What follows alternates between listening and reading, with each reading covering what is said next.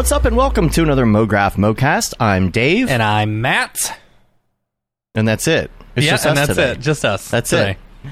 It'll be a And good show. MoGraph is a supplement to our site, MoGraph.com, which is a motion graphics tutorial site with tutorials, plugins, podcasts, and other MoGraph stuff.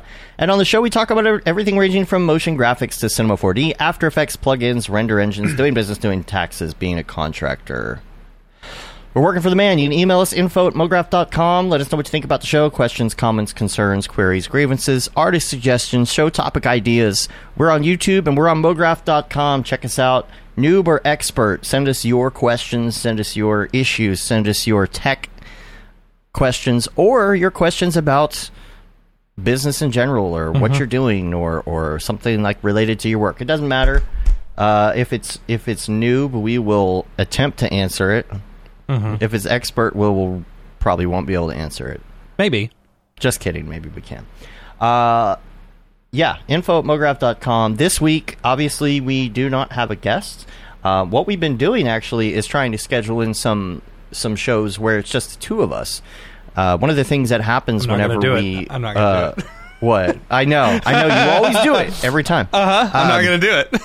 Yeah, we can let everybody think it in their head.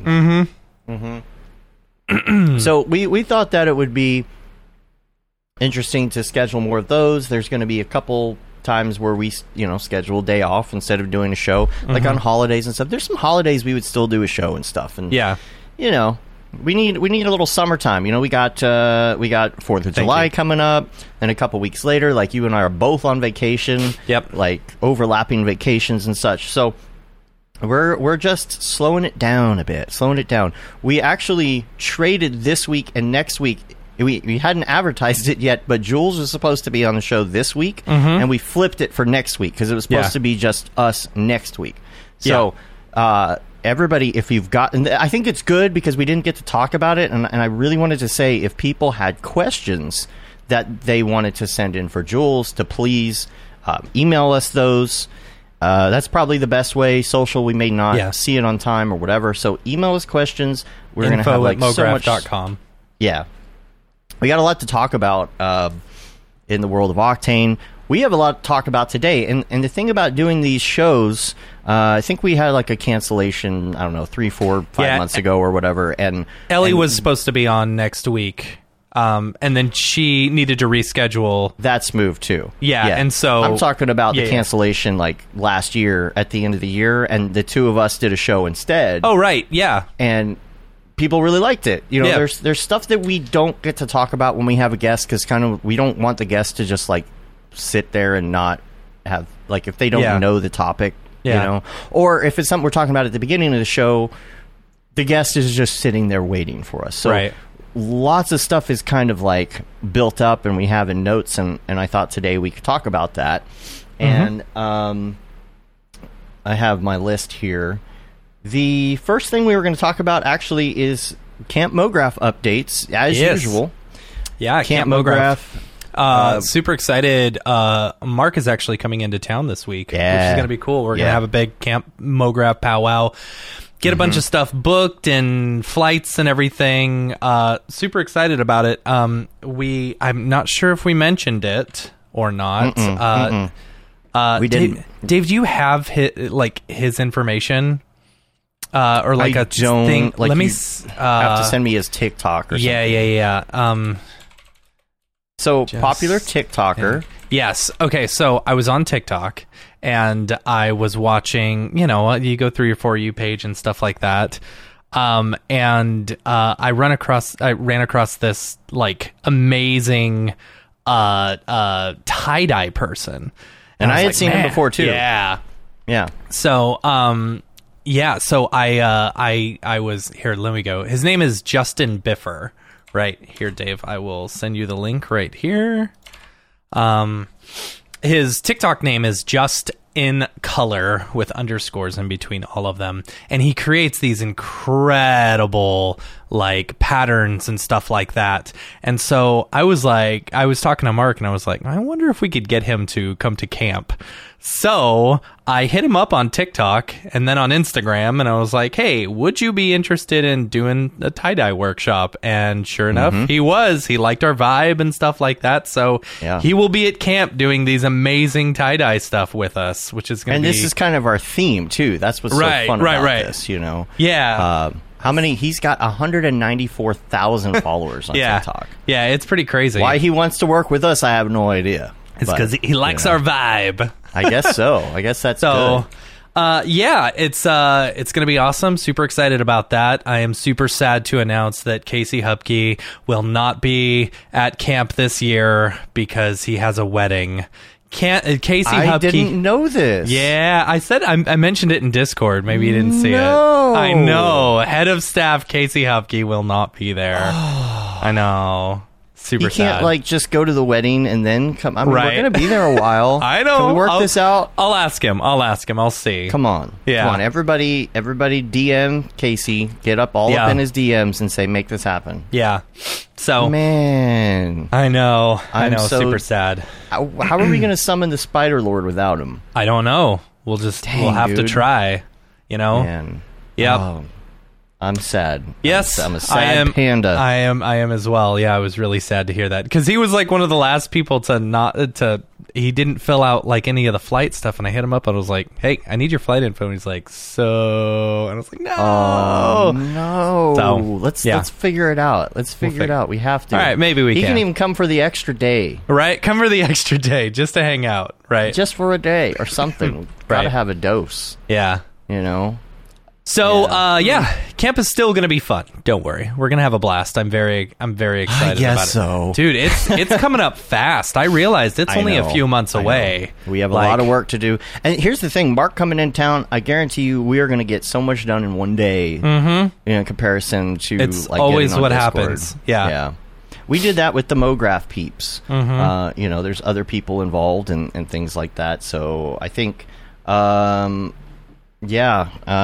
I think we'll get a lot done. We got a lot done when the MoGraph people came in town. Julie texted me. She said she didn't know Casey wasn't coming either. That's weird. I put it in. Yeah.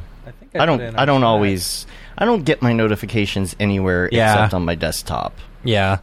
So I get my notifications everywhere. I get my Discord one. I turned off Slack once we hit like 1,000 people in the Slack channel. Yeah, there's no way. I turn off Discord for every other channel that I have except the MoGraph one and the Camp MoGraph one. For now, I see the Discord starting to pick up a little bit too. It is. I'm trying to converse on there. It's nowhere near what the Slack is. If you're just on the Discord, you should definitely do the Slack. I know Slack is Slack. I get it. I like Discord better too, but there's a lot of people in the Slack. If you're looking for help on something,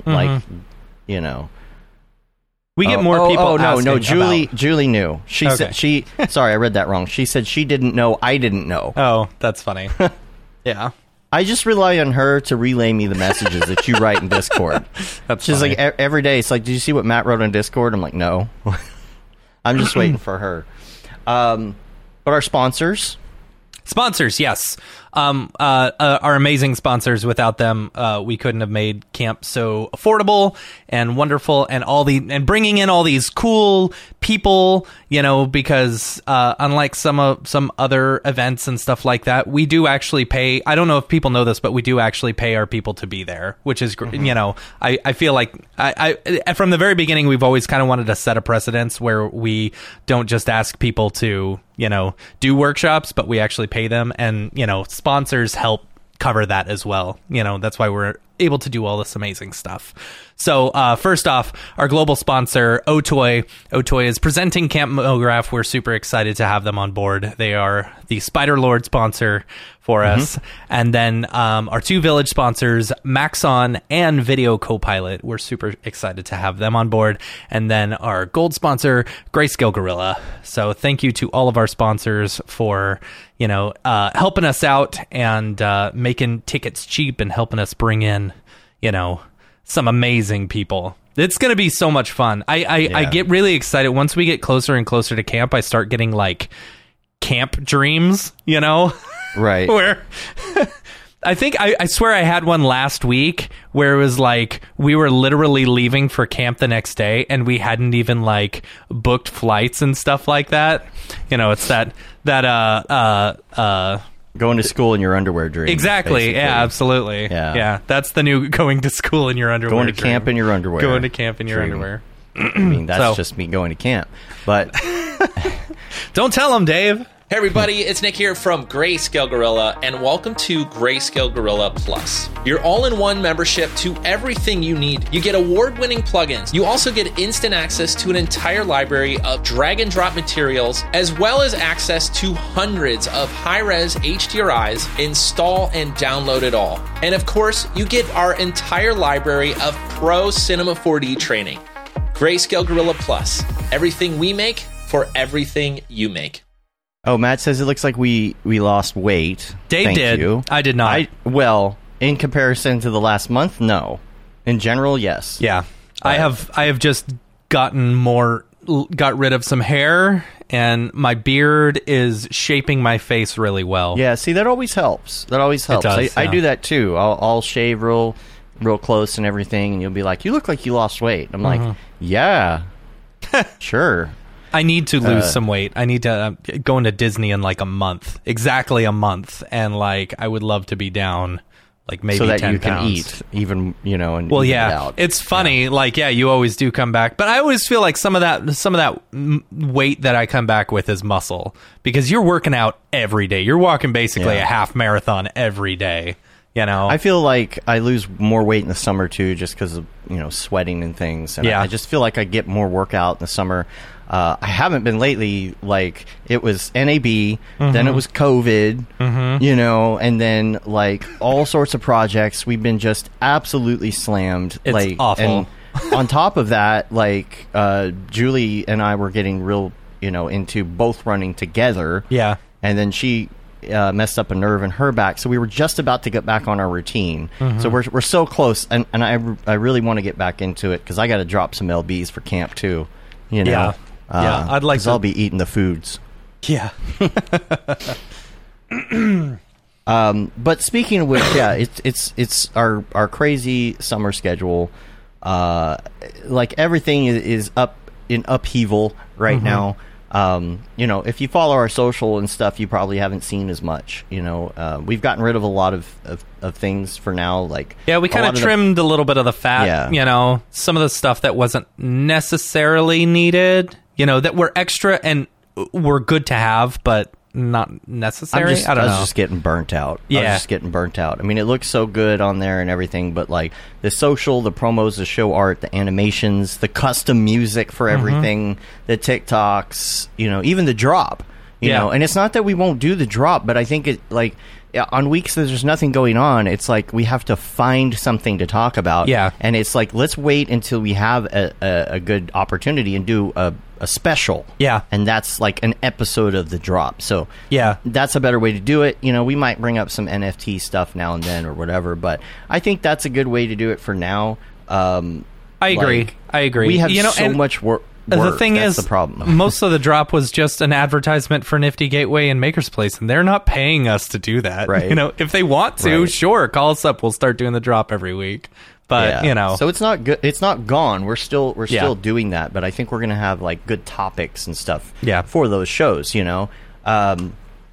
And we have been working around the clock on massive amounts of projects, and there's still stuff coming. And we're finishing one project and going into others. So we'll see. But like I said, we're going to have days off. We've been rescheduling people all around. It has been like the schedule for the summer has been just nuts. Yeah, it is. You know, and in getting rid of some of these things, it's not just for more time for working on our actual business that actually makes our paycheck, right? But also like more family time, more like creative time, more experimentation time for like learning ZBrush and which we got these things for. I've barely learned any ZBrush. I'm trying when I can. I need to learn more ZBrush. I want to learn some more Unreal stuff, Rococo stuff. There's so much. I want to do some dang renders. Yeah, I've been in Anna, I've been in her Discord, and they do live streams all the time. It is so cool. It's cool to watch those ZBrush live streams. Oh man, they have so many streams. And let's see, what else do I have in the notes here? Here's what I was going to say. So, yeah, you won't maybe see promos, but we still will have everything up as far as the schedule. I'm going to start getting that going here, hopefully this week, to show what our schedule is going to be. And all you got to do is go to mograph.com/live. Or if you're subscribed to our YouTube channel, there is a playlist called Upcoming Shows, and you can see everything that's coming up.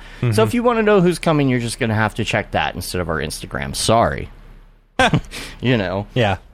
It's just a lot, and I need to reclaim some of my time. Once MoGraph starts making money and we can pay someone to do it, there you go. Well, MoGraph is making money. Well, more money. More money. Right. And then what else is on here? Oh, you were working remote this week. I don't know if you want to talk about that a little bit. Yeah. So, this was Amy, my wife, wanted to go. My wife, yeah, wanted to go out of town as soon as she got out of school, because she's a teacher and stuff like that. So, we drove up to Salt Lake City to see some of her family. And I got to hang out with Aaron Sorensen while I was up there. We went and had lunch. Yeah, that's cool. Love that guy. Gotta catch up with that guy. I know. Do a show. We should do a show. I'll hit him up. So I was like, okay, this is my first chance to work remote, like remote from actually remote. Yeah. So I built out a little gaming rig. Probably maybe it was 2 years ago. Jeez, it was in the middle of COVID. It was at least 2 years before I moved. Yeah. So I built out a little gaming rig. It's got a little 2080 inside of it, and it's about the size of maybe like an old VCR or something, So it's portable, and I was like, okay, so I'm going to bring this with me. I'm going to, see if I can actually work entirely off this. And what I ended up doing was my internet was fast enough to where I could Parsec into my computer. And I will tell you, Parsec, if you're not using Parsec, I know, it is the greatest for remoting into your computer. I was able to run After Effects and run Cinema 4D no problem. Well, besides After Effects. After Effects sucks. So I'm surprised how many people don't know about Parsec still, or they've heard of it, but they just don't realize how much better it is. And they're like, oh, I use TeamViewer. It's like, TeamViewer is awful. Yeah. It is so bad. Constantly losing colors and stuff like that. It's so funny because I'd Parsec into my main machine, and then I'd need to get over to my other machine, and then I'd Parsec into that one from the Parsec machine.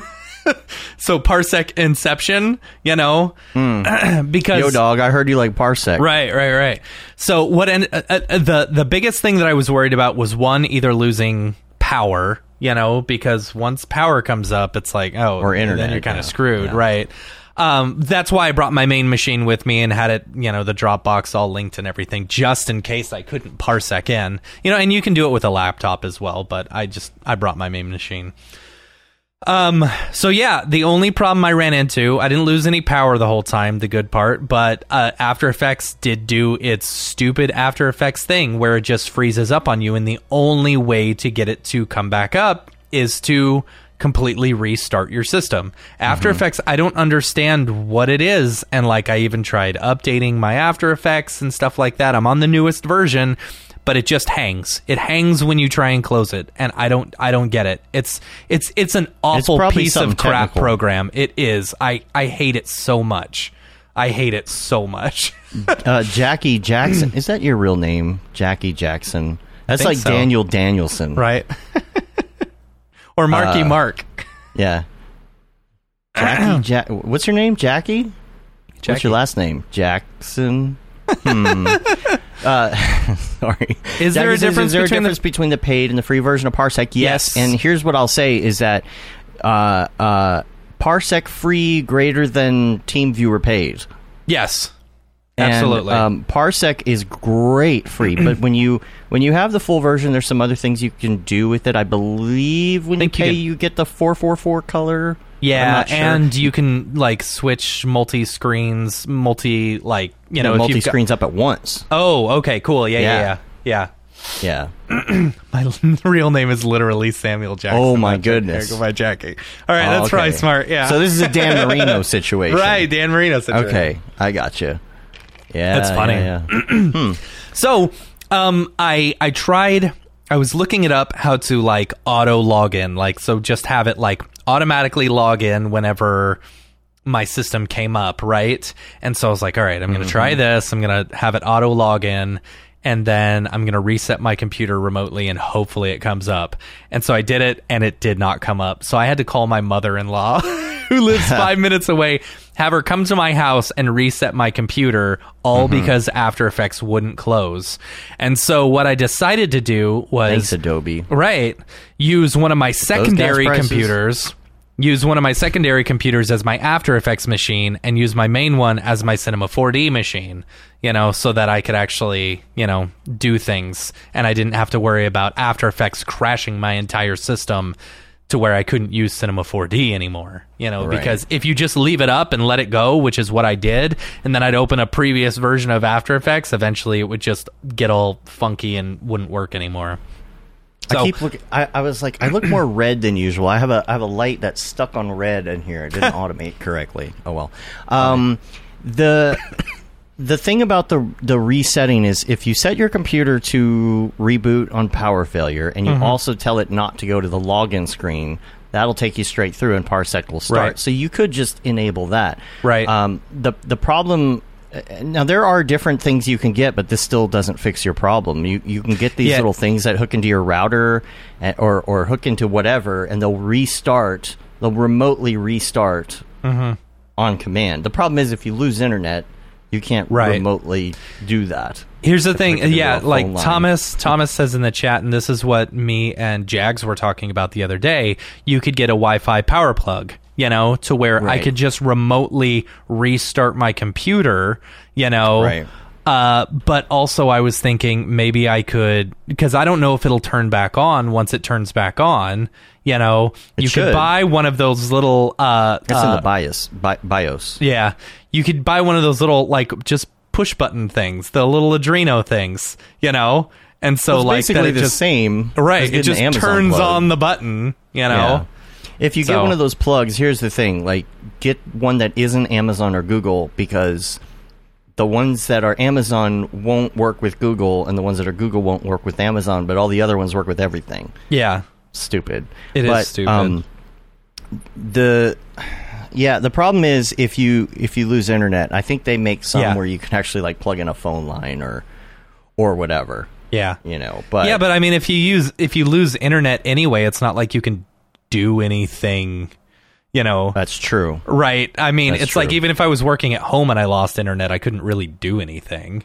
They might make one that has some sort of like special 3G connection, but I mean, we're talking now, you know, you would have to be doing a lot of remote work to invest in one of those. Yeah. Yeah. You know, but it's nice. I'll tell you what, it was nice. We have this big project that we're working on right now. And it's like, I knew I was going to be gone. And I told my wife, I said, you know, I know we're going out of town, but just to know that I'm going to be working for several of those days, you know, and which I did. I ended up working like 4 out of the 5 days or 3 out of the 4 days that we were there, you know.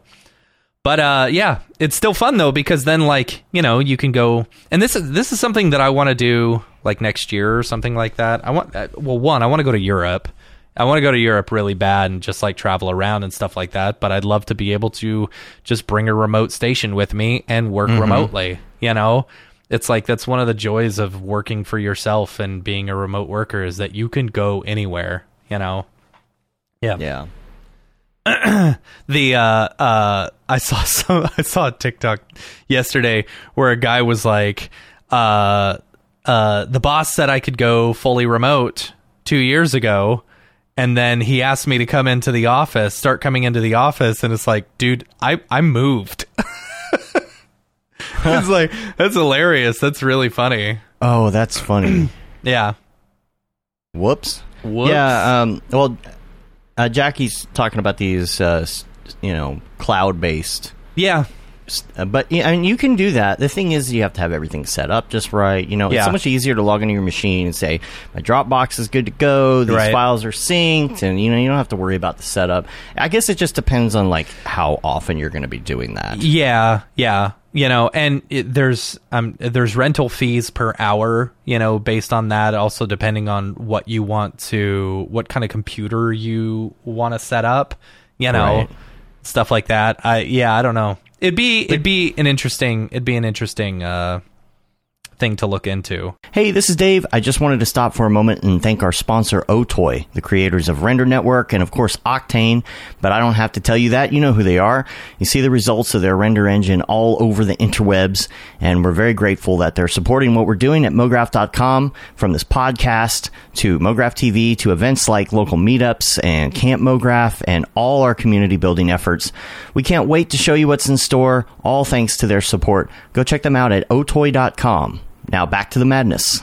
And the crash stuff you were talking about, it's just, I feel like there are phases that the whole industry goes through where things get super crashy. And I feel like it's a chain reaction. You know, like one program will start to become unstable, and then a plugin will become unstable, and then another program, and I just feel like there's bouts of time where I'll go through like a year of just awful issues. Yeah. And then I'll get it all settled for a while. Yeah. And, you got these AE issues. AE has always been like this. I'm sure a lot of y'all have seen the Corridor video that just came out about how awful AE is. And, we all know that.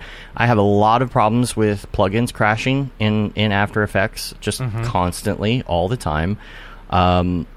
And I don't know why. And it's one of those things, you're working, you're like, yeah, I could do a bug report, and I could get the text, and I could take this and try and figure out why it crashed. And if I can find out why it crashed, then I can contact whoever made that plugin, if it's a plugin-related issue, and I can ask them why it does that. And maybe they'll get back to me, maybe not. Like, I have 100%, I submit every single crash report in After Effects. With expletives. Well, sometimes, yes. Sometimes I also copy and paste the B-movie script from it, just that's because funny. I can. But yeah, really, every single time it was like, what were you doing to cause this issue? I was just playing my timeline like any NLE should be able to do. I'm sorry I hit play. I'm sorry I needed 2 frames for playback. Yeah. Stupid.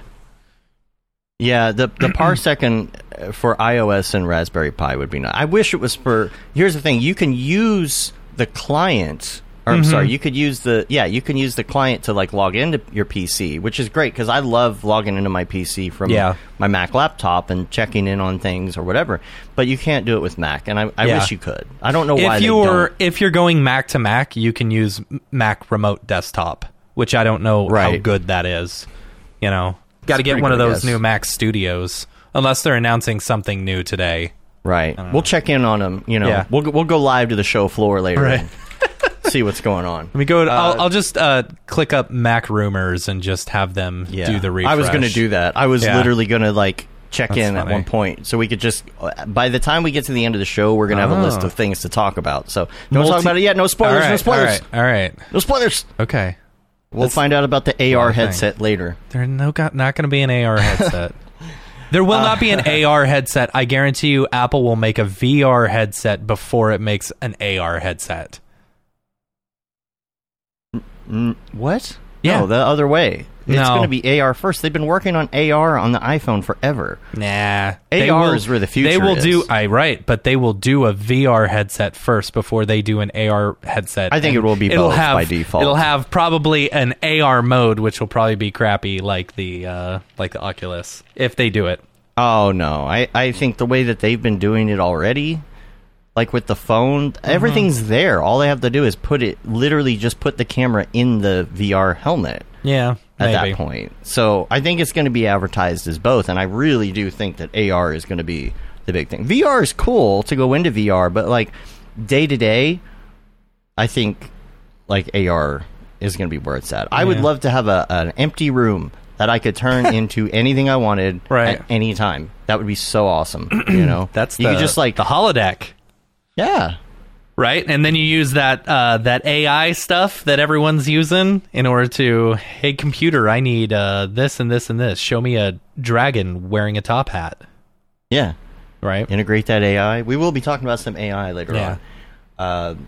There was one other thing I was going to say about I was going to talk about installer issues that I had. Now, I don't know if anybody has had this problem, and I cannot figure out, maybe I deleted some temp directory that was big or something, and maybe that's how I screwed it up. But I've had some registry issues, too, when it comes to installing things. One of my big issues, and I'm pretty sure it's, I haven't, redone this computer in, 5 years. Same. Right? And there's issues I feel like that are just following me from years ago. For example, when I go to install a program, 9 times out of 10, it'll say the installer is already running. You can't run the installer because an installer is running. And I'll go to Task Manager, and it's just sitting there. It's like some startup process is trying to complete some install that it did 5 years ago. And so every time I restart the computer, it comes up. But the issue that I'm having now is that I will go to install a program, like Unreal 5, for example, and, okay, installer is already running. Okay, cool. So I'll fix that, and then I'll run it again. And then it says, you're missing a file. You're missing the installer for the last version of this .msi. And I'm like, I don't save that. Who saves their installers? Right. Nobody saves their installers. It must have been putting those installers into a folder somewhere, and it can't find it. And finally, because what I would have to do is find that version. And if I can't find the version, I'm screwed. Yeah. Like for example, I can't get Bluetooth to work on my motherboard. And I've come to the conclusion at this point now, I don't think it's related to this issue, but I think it's actually the Bluetooth doesn't work. But do you have to enable it in the BIOS? Because I know sometimes with Wi-Fi, you have to enable it in the BIOS. Nope, it's not in there on this version. I thought it was, and that was my old motherboard. And it's all there. It says it's there, but it just says the drivers aren't working right. But in trying to update the Bluetooth drivers to figure out the problem, same thing. You need the Intel Realtek driver from October 4th, 2019 at 3:45 p.m. Yeah, and it's where am I supposed to find that? I don't do anything with Bluetooth, But it's the fact that the installer is needed to install the new one. It's like to uninstall this, it needs the installer. And so finally, yesterday, I found something that fixes this, and it's a little program that Microsoft makes. It's one of their repair tools that never work. Right. And it locked up. It said it found a problem, and it went to fix it, and it locked up, and it sat there for 20 minutes. And I'm like, okay. But once I closed it, it worked. So there is a tool out there that actually will fix this problem if you're having it. So did you get your Bluetooth working? It's weird. No, the Bluetooth's not. I am convinced that the hardware is fried on my Bluetooth. That's a shame, or whatever because these are really good machines. These new machines we built a few years ago are really good. Yeah. But a fresh install would probably be good. Maybe we should do that this summer.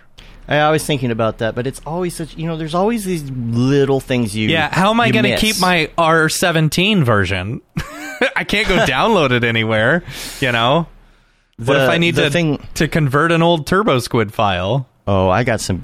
Here's the thing. TurboSquid, you need to get on point with that. Right. There is no reason that I should spend $100 for a model of something on your site, and then I can't open it in the latest version of Cinema. Right. Like, 100%. I'm sorry, you need version 11 of Cinema to open that. Right. Like, what are you talking about? Yeah. Convert all your stuff. Yeah. Nobody's using... Or, make it quicker, because sometimes they'll convert stuff over to another version...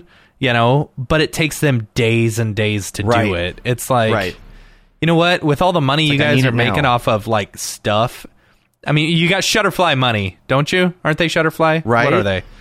They're whatever it is now. Right. Yeah. It's like, dude, you just build a tool, Mm-hmm.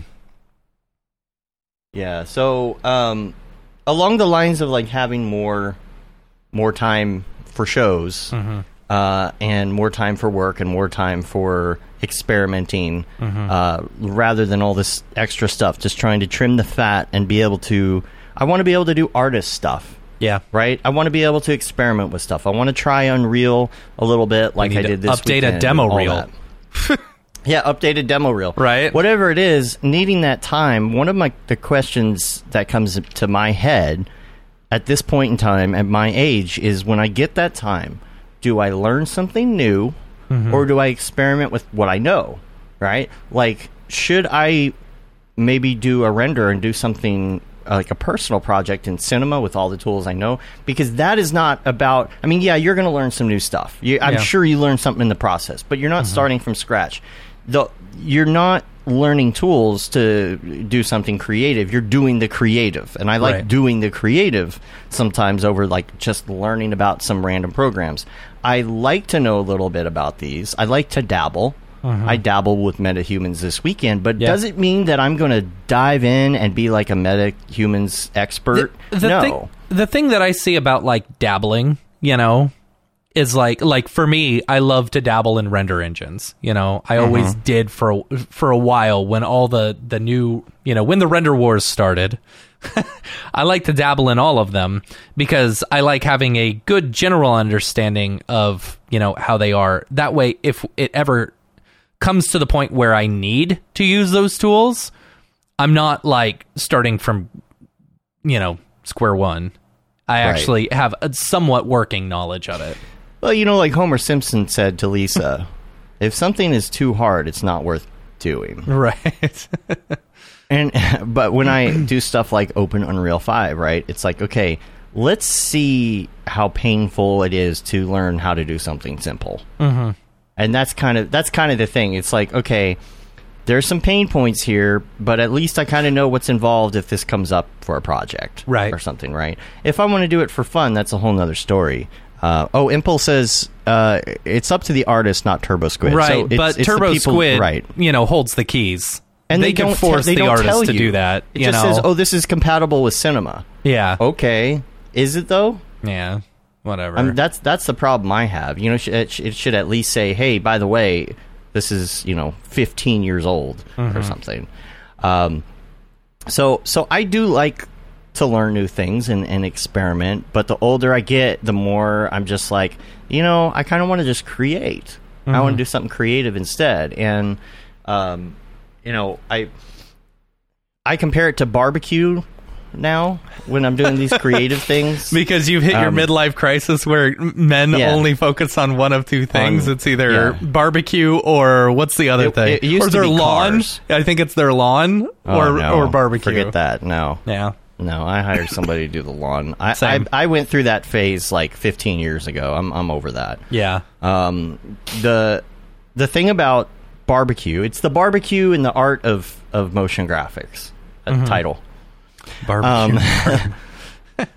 The thing about barbecue is that let's say like smoking stuff, right? It requires patience. It requires you to follow directions, right? But the biggest thing for me is just kind of the slow cook, right? You're gonna put it in some short ribs. Thanks for showing me those, Jags. And you're going to let that go for like 5 hours. And it's going to be better because you took your time, right? If you just throw the short ribs in the microwave, you're going to have a bad time. So, like for me, I compare it to that because I've always been in this mode up until maybe, I don't know, about 5 years ago, where it's like, I just want to do everything fast.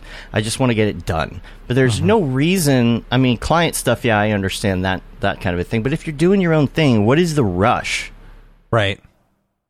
And I feel like sometimes it's like, oh, you got to do it daily. You have to think of something. You have to be creative. And even on like projects we're working on, you and I have been super stressed. We have been super slammed. We've been super busy. And it's like, oh, I know you're having the worst day ever, but go ahead and be creative and work for 15 hours at the same time.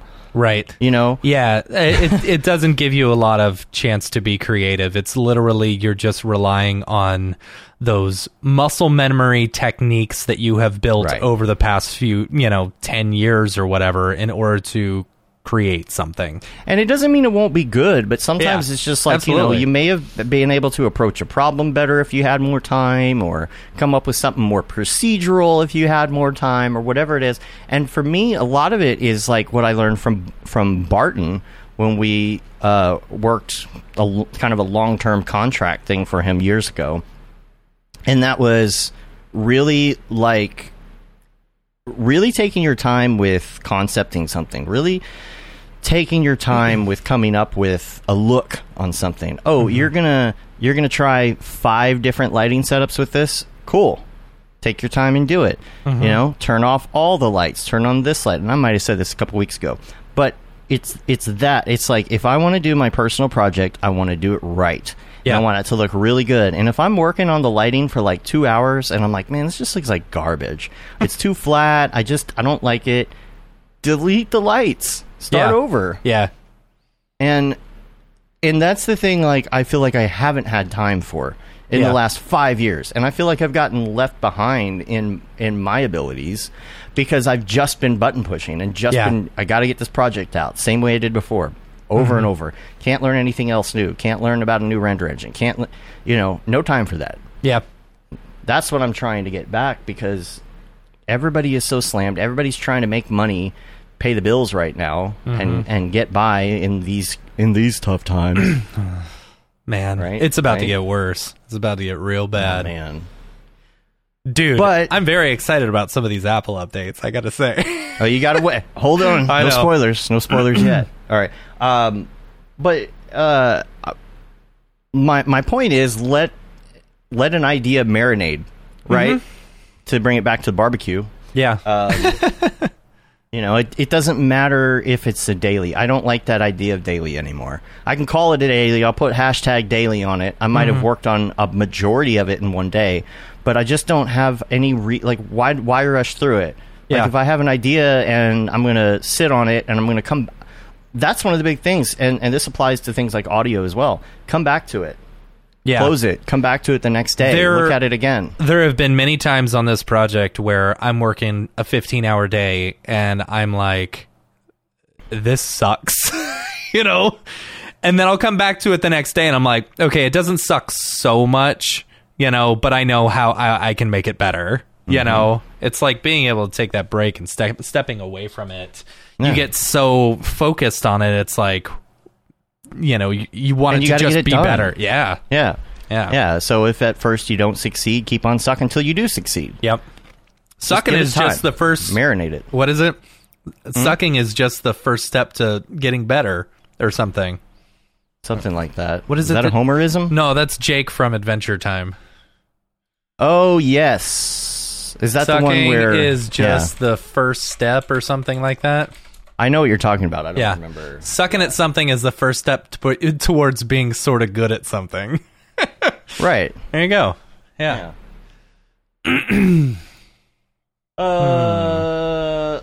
So let's see. So there's that. Now let's get into some Ravcock. What's your flavor? What is your flavor? So I got a bunch of notes here of mine and yours, and it's mainly stuff like this technical stuff that we've been experiencing recently, and along with some other stuff too. So like Octane textures. It's funny because that's literally what the first line is. Yeah. The Octane file cache issue. Now, here's the problem. I cannot complain about anything if I'm not up to date. Yep. And this is the problem. That's why I can complain about After Effects, because I'm fully up to date on that. Yeah. Right. And we have to stay behind, and we have to stay on a certain point version to stay 100%. With each other. So this is probably something that was fixed a long time ago, but I was like changing textures in Photoshop and coming back over to Octane, and they weren't updating even when I hit refresh. And that's probably fixed now. I don't know. Well, again, one of those things where I'm not going to, I don't necessarily know if it has been fixed. It's probably just that there is a workaround for it. We just didn't know until just now. Like, well, there is a workaround, but it was never like that before. Right. So there's a material cache that it's holding. And so you have to go into your thing, hit material, and then like clear material cache. And sometimes you have to do it a couple times, Yeah. Because there's a reload button. What's the reload button for? The reload button should just like empty the cache and then redo it. I think there's a problem. Yeah. Because you'll save Photoshop and you'll refresh, and it doesn't refresh. You change it to nothing so that it errors out, or you change it to something else and then you put it back and it's still showing the old version. Showing the old version, yeah. There's no version of this file anywhere, so it's a cache. Yeah. It's a cache issue. I mean, plus we also just need to mention that in The great thing about our Slack is that Amit is in the Octane one. And right. I apologize because I like to complain. The problem is, like, I go on there and I complain, and then he's like, can you show me any examples? And I'm like, no, I cannot. Because this is literally, an NDA job that I can't talk about. But it's something that, like, I want to help make Octane better, And so, everything, like, for that matter. Yeah. Everything crashes on me. Everything. Mm-hmm. Mm-hmm. Yeah. So Octane crashes. Sometimes I don't know if it's Octane or Cinema that's the issue either. Yeah. Yeah. When I got a project and it's got Voronoi fracture and it's got, like, just crazy textures in it, and it's got volume fog driven by TFD, and it hasn't been, like, mixed down to any sort of, like, VDB file yet because I'm still working on it, and I'm throwing all these textures. It gets so complicated. Oh, yeah, and let's throw motion blur on top of that. Right. Yeah, see how that happens. If it says, I'll always submit it unless it says Octane has crashed, If it says Octane's crashed, I don't bother submitting it because, like, it's like, what's Maxon going to do about that? Well, and it's probably because you're on the old version. We haven't updated it yet, Who knows? But I will say that I have had way less trouble. I installed S26. Can't use it, but I was trying to go into it and use some of the new features to make something balloon and do some other things, and then bring it back into 25 into our current project. And when you install the new version of Cinema, you have to update your NVIDIA drivers, which I didn't want to do. I didn't know if that was going to mess with anything. Yeah. But Cinema literally won't work at all. Like, it's weird. Like, it will work, but then you'll try and do something like with MoGraph or Cloth, and everything will just disappear. And it is the NVIDIA driver that was the problem. So I did that, and now I'm having, like, barely any Octane crashes now. And that's why I say, like, I don't like to complain about it, because if I'm not up to date, it's probably my fault. Or the first thing everyone is going to ask, are you on the latest version? Yeah. No. Right. But still, that brings up an interesting point. It's like, studios are doing this, like, they can't update fully, all the time. Like, there are studios that are, like, 3 or 4 versions behind in Cinema, and it's like, that's just what they do. Like, 23 is a bunch of studios that I know, that's their main one. They're not on 25 yet because it's just so much work to upgrade. Right. Yeah. So, it's I don't know what to say about that. You have to be a computer expert almost. Or basically, you do have to be a computer expert to do this stuff. Yeah, it's a shame that, like, this job is one of the few jobs where, like, literally you can lose a ton of work just because the programs are not stable. Like, anyone running Word, they don't have to worry about Word crashing, Well, I mean, it's Microsoft. Well, and that's the problem. It's the fact that it's a bunch of programs that are made by different people, all working together the best they can on top of an OS that is not great. Yeah. Like, that's why there's so many problems. After Effects, Cinema, Unreal crashes on me. Yeah. It doesn't matter what it is. I'm having crashes across the board. And Hupke said that, all the Adobe products are pretty solid on a Mac, That's another reason I'd love to get one of those new Mac Studios. Man, those things are solid, And that's the thing about the Apple stuff, is that they only have to make that program work this way with these very, very, very specific drivers and programs and OSs. There's not, like, anything they can do. There's not multiple versions of Metal. It is just Metal. Well, it's not like, they can make a version of After Effects that works with your motherboard and your RAM and your video card, because they know what it's going to be on a Mac. Yeah. And that's the advantage. That's why people like it. That's why I liked it. Yeah. But when you don't have any options to change the hardware, right, that's the other side of the problem. Yeah. See, I as soon as, and I don't know this may be the case, as soon as Mac Octane starts working with PCs, like, as soon as they start communicating with each other, I'm going to move over to Mac. I'm going to move back use to that Mac. as your box. Yeah. Those Mac Studios are sweet, and they're the the form. They're just so small. I'll just put it on my desk underneath my monitor.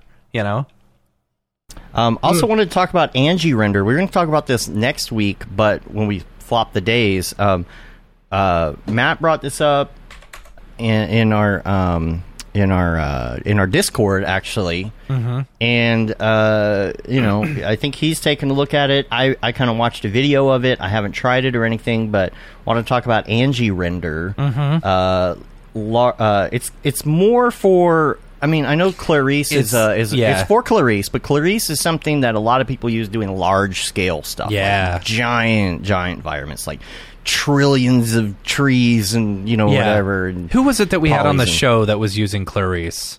I know Sorensen has used Clarice. Yes, and that's in my notes actually. Sorensen has a video on Angie Render that he did back in December, and he's showing Clarice. He talks about Clarice. So, if you want to check it out, you can look on there. But Angie Render is, Clarice only did CPU rendering before, and now this lets it do GPU. Yeah. So it looks really cool. The thing is, it's another thing to learn. Another thing, yeah. Who was on the show that was using? It was who was it? I don't remember. It's going to drive me nuts now. I got to think. My question that comes up in a situation like this is okay, here's a new render engine, super cool, but you have to use it with Clarice, which is super cool. However, do I want to learn Clarice at this point in my life? That's, comes back to that question, right? Yes, but you then can dabble for a day. But, do you want to be the old man who is stuck in one program and whatever? Understandable. However, I don't know. However, yes, it was Andre. Andre, right? Yeah. Right? Was it? I believe so. Yeah. Yeah. Yeah, I think it was. Yeah, it was Andre Lebrov. Yeah, because he was talking about that workflow, and now here's the thing. This comes back to the age point a little bit, but that old guy that only used Lightwave anymore. I know who you're talking about. Who smelled like cigarettes all the time. I actually don't know who you're talking about. Oh, really? The guy we used to work with at Access Group? Oh, there was a guy we had for a short amount of time, right? And would only use Lightwave, and he always reeked of cigarettes. Yeah. Anyway. But here's my point with that. It's that makes sense if you're going to be a career artist. That guy was a career artist. He stopped learning completely, and he was unwilling to learn anything new. Right. I'm not unwilling to learn something new if I need it to do what I need to do and continue to be an artist. Right. The thing is, at what point do you say, I'm running a company, I need somebody that knows Clarice, I dabbled with Clarice, I understand enough of it to art direct this project, I don't need to know all the ins and outs of Clarice. That's where Barton is now. Right. It's he knew he needed a Houdini artist, and he tried out Houdini artists, and then he's like, all right, I need more Houdini artists, you know? And I would doubt that he's never touched anything in Houdini ever. Right. Or dabbled with something or messed with something. I think that's the difference. Because the Lightwave person didn't want to use Cinema 4D out of principle. Yeah. Right? When it became a necessity, he still refused. It is not a necessity for me to use Blender right now. Right. There is nothing I need to do that I couldn't do right now with my existing set of programs. Right. If there is something I have to do and Blender is the only way to do it, absolutely I'm going to do that. But why do I want to learn a new interface? It's back to that problem. Now I have to do this instead of being creative. Right. It's not like Cinema 4D is on the way out. That's the thing. It is still a very popular, very good program. It's an industry standard. Yeah. And cinema was literally in the same boat a long time ago. Oh, 3D Max was what I use. Cinema, that's a toy. And it's and then it became more popular. Blender's doing the same thing right now. And Blender's free. Did you know that? What? But there's no reason for me to use it. Right. Like, and that's the thing. Like, so do I need to learn Clarice? Like, first of all, what am I doing that's going to need Clarice? Right, Nothing. exactly. But if I was, I don't know if I'd learn it or if I just hire somebody for that one gig. Right. Yeah, that's probably right. You're probably at that point in your life where you would just hire someone out. Yeah. Yeah, I don't want to be point. in front of the box at 70 years old because I can't retire. God, you know? I know. I have been thinking about that so much lately. Like, am I going to be able to retire? I don't know. Like, because Amy is only, she's like 11 years away from retirement. Wow. Isn't that crazy? And I am nowhere near retirement at all. Am I going to be 80 years old? Yeah. We'll nuke making ourselves MoGraph out of stuff? existence before that happens, so don't worry about it. That's true. Yeah. Okay, so here's some random stuff on my list. Cinema 4D. Here's a question. Mm-hmm. This is one of my this should go on my Rick list. Your Rick list. So I can bug Rick. Is it Cinema 2D? Because that's what I want. We need a Cinema 2D. Cinema. Everyone laughs. Actually, would it be like, Cinema 3D? Because I know, right? You still have time. No, I need Cinema 2D. Like this, Absolutely. and they laughed, but like Cinema 2D would be amazing. The MoGraph tools, and then you add SuperComp in there. You just make it its own program. You know. That everyone can use, and then they never have to go to After Effects ever again. Yeah, that's what I'm saying. Cinema I'm 2D. the type of person, like, I don't have to do a lot in compositing, you know? I do. See, I do a lot in compositing, and I like the thing is, I will get my stuff probably 85% the way there, and then do the rest in compositing, and it's like so.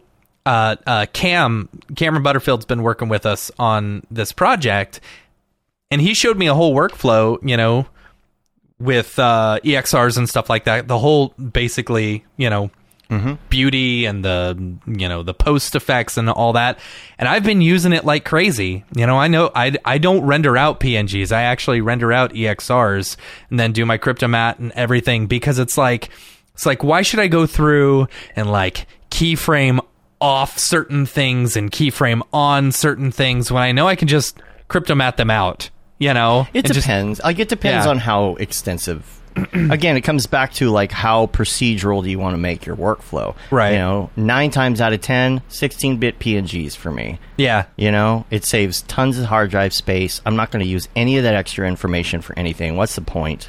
If I have to have it, if it's going to be something that's very dependent on color and aces, all the things, I understand when I should use it. It's not like I don't ever use it, but we have tried Nuke for compositing. But the problem with Nuke curve. is it is expensive too. You know, yes, I'm not going to spend $4,000 or whatever. Yeah, and don't pirate it.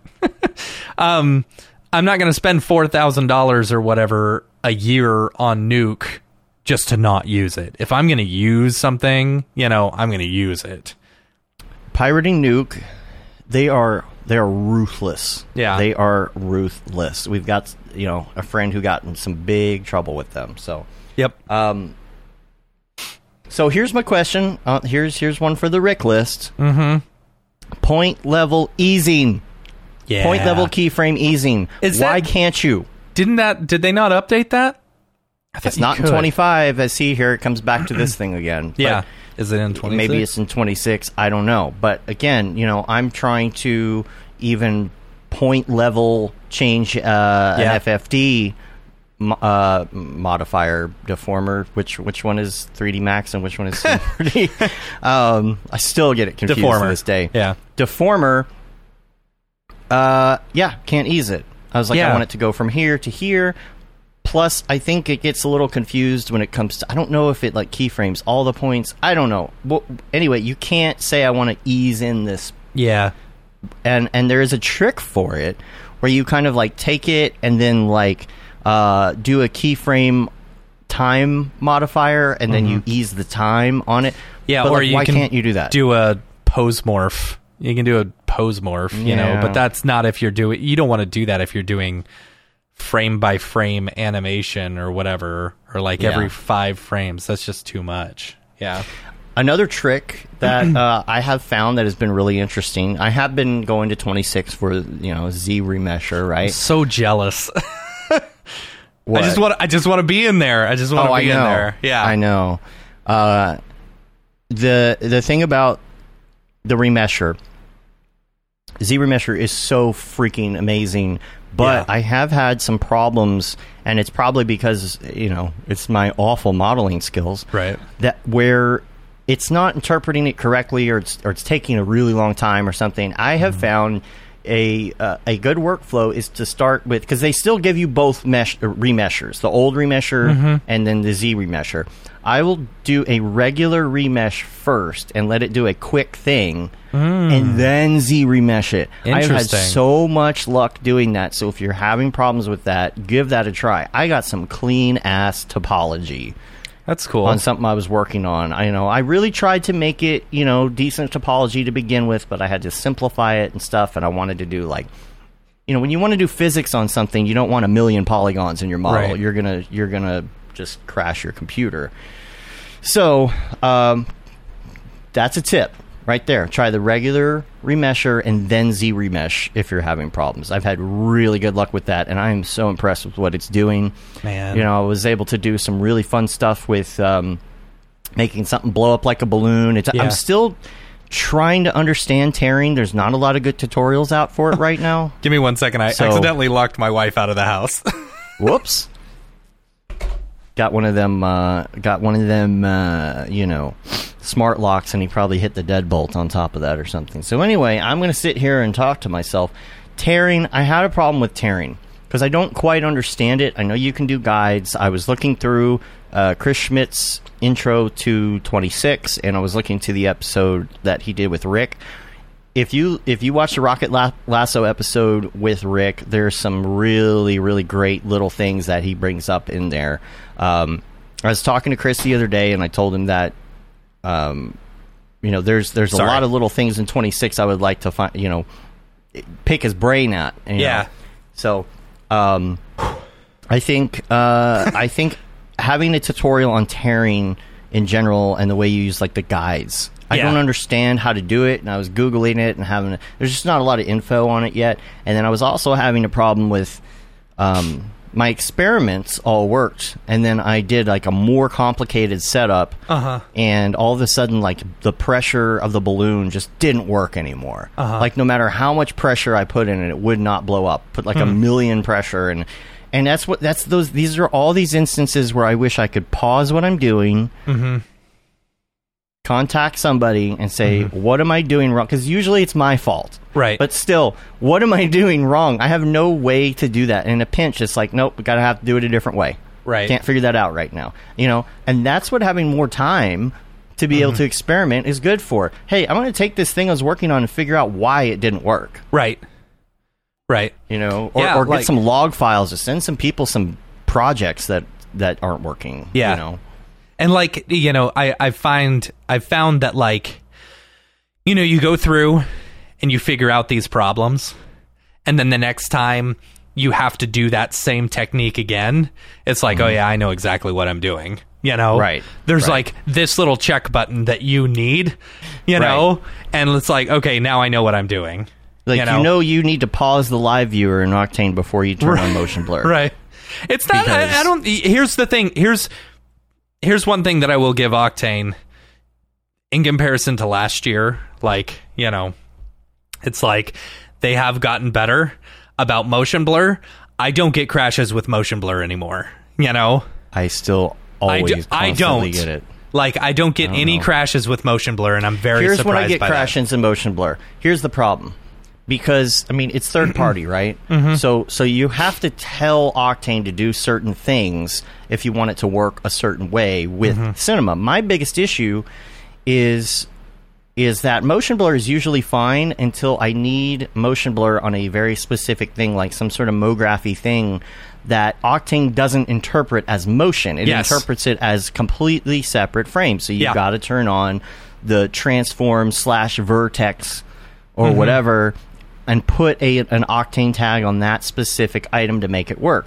And then you do that, and of course you're working with, in my case, I'm working with physics, and I'm working with macaroni fracture. Right. and in doing so, do you cache it? Do you not cache it? If it's cached, does it not function correctly? If it is, all of a sudden, you got to go from frame 0 if you want to do this render. But it only works if you start at frame 0 or if you put the beginning of the timeline at that. There's all these little things, like you said, that you know to do, but then it still crashes. Yeah. You know? It's like, and I'm like, is it because of Octane? Is it because of Cinema? Is it because of the physics?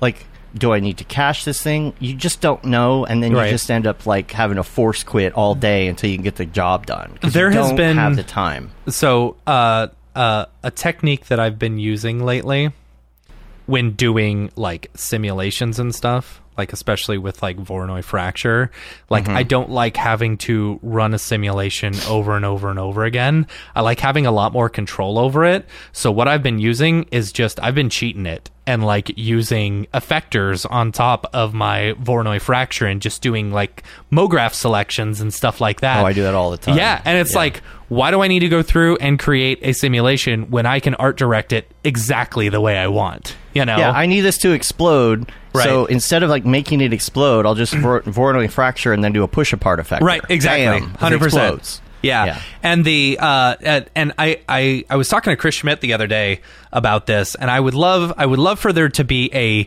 global effector, you know? It affects every single clone, you know, where it's like, okay, I put this global effector and then it makes every position, scale, rotation, all of it the exact same, you know? So basically, like, instead of having to drag the effector onto the effector list, you can take a box that says apply this to any motion graphics, any MoGraph object. I mean, in Cinema. No, I'm not talking about that. So, like, I want like a global effector where it's like I put that effector onto like a cloner. Right. And instead of like doing a grid, you do a grid and then the effector affects all of it and puts it all in one specific spot or one specific rotation or one, you know, with that. Because the number of times I've wanted to explode out like a bunch of particles or something, it's like I want them to all be in one place first, you know? Isn't there some sort of thing that... yeah, Chris was telling us about a matrix object and something like that. You know, well, Noseman was showing off a thing where you can actually cache MoGraph and then add an effector to that. I don't. This was a couple years ago. Yeah. I don't know. There probably is something. You know, I'm sure there's a way to do it. You know, again, it's one of those things. Got to experiment. Going back to the motion blur stuff on Cinema, in Octane, I was going to mention this. The biggest issue that I've had with motion blur is when you've got multiple clones inside a cloner, you know, and you put the motion blur on it. When I don't know if this does this. I think this does this in both regular Octane and standalone, but there's been a few times where I've sent it out to an Orbix file and I bring it into render or to send a render, and I open it up in standalone and like there are just like crazy streaks because it can't interpret the motion blur correctly. Exactly. You know? And so like what sucks is like you have to go into your cloner and set them, and you can't have them as render instances. They're just instances or whatever, or you have to bake them out or something like that in order to get them to look normal. But it's like, that's going to take a ton longer because you've got so much more geometry in your scene now. Or you bake them to an ABC file, and then it's like, okay, wait, can Alembic, can you translate the motion blur after you've baked the Alembic in Octane? You can't, no. Or you can, but it might have something to do with a vector or a vector. I don't know. Or a weight, a vector tag for something. Or, I'm sorry, a vertex tag. There's all those little things like that. And sometimes in the moment, you're just like, I just wish I had somebody here to tell me. Right. What this is. That's what AI is for, right? Yeah. The thing is, like, I would love for there to be right click, show help, and then there to be videos. You know? Oh man, that's a lot of work. That is a lot of work. But you know what? Like, the thing that I really enjoyed about X-Particles when I was jumping into X-Particles was their tutorials, their video tutorials, which was great. They have really fallen off a lot in, the past few years, but it's like, I don't know. Yeah, and Samuel Adams in the chat here. This is what we did with Dan Marino. We just started calling him Emmitt Smith or any random, football player's name. You have to. He's talking about Redshift, right? Mm-hmm. And this is not just an Octane thing. Like, this applies to like anything you're doing. Yeah. Again, back to those third-party things, putting all those third-party plugins, having them talk to each other, and hope that it works. It's a miracle any of it works in the first place. Right. You have to export as Alembic first before rendering. That probably is the case with Octane. I just didn't have the time to sit there and experiment. And then sometimes it's a matter of like, okay, I know I need an Octane tag on this, but does it go on the child? Can I put it on the parent and it will work all the way down? I think it or not? works Sometimes all the way down. Sometimes. Yeah. But sometimes it's like, oh no, you have to put this on the geometry itself. Yeah. Which should I learn, C4D or Houdini? Both. You have to. Yeah. You work in C4D, you make the sims and stuff in Houdini. I know some people swear they can like do everything in Houdini, but man, it's a lot. It is. You a want lot. something easy? Go with. You're not going to go wrong with learning Cinema 4D. Nope. But yeah, Houdini. It just depends on the way your mind works. I think with Houdini. I agree. If you're very like scientific, mathematically oriented, physics oriented, Houdini's might click better for you. But it's hard to say. You got to try them. I'm not I don't. And this is probably my After Effects and Adobe background, where it's like I'm used to layers. That's why Cinema was so easy to me, because it was like, oh, you're just adding layers on top of layers. The drop down menus and stuff back in the day. Right. And then it's like, oh, well, now that's why I really enjoyed Octane, because you can do it that way, and then you can jump into nodes if you really need to. But my mind does not work in nodes. I know. It's funny, too, because I know, like, some people say it's easier. But, like, I'll sit there and I will... Something about the way my mind works, I can click 4 or 5 levels down within a regular Octane interface, the regular Cinema 4D interface, and my brain sees the connections better than it does with the nodes. I know, it's weird. It's like I've developed that in my head, versus whatever. The thing is, like, once I get too many nodes deep, I get really confused, Like, it's like, okay, what does this do again? And I've got to, my brain just doesn't work great like that. Because I do stuff like, I just need to flip between these two textures, and I'll do a mixed texture and keyframe it so I can go back and forth between these two things because it's easier to control. And then inside of that, there's something with like a texture, but it has to have a color correct on top of that. And then within that, I do a multiply and put like a dirt shader on top of that texture, and my brain somehow remembers all of that. I'll open the project a year later, I'm like, oh yeah. It's just like directories. I can see directories in my head, but that's how my brain works, and luckily you can do it both ways, and do nodes if you want. My wife is logged into our account that says Matt Milstead, so Matt Milstead is actually her. That's not me saying hi to everyone in the chat. Oh, that's funny. So if Matt Milstead says, I love you, Matt, then that's... Sure. It's actually you. Speaking of AI, Merc. Yeah. I'm hearing rumors that there's some updates coming. He has done... I saw he did some updates to some of his other plugins and stuff. Man, I would love to talk to that guy. Man, I would... He has been like so far gone from the scene. I don't know what happened. He got in that accident or something. And, I don't know. What exactly can you do in Houdini that you can't in C4D? Houdini is excellent for simulation stuff, right? Yeah. If you want to do particles, if you want to do if you want to do crazy destruction and stuff like that, like if you want to do water, all of that Houdini is great for. C4D, you have to either buy plugins or figure out a workaround for it, and it's just not great.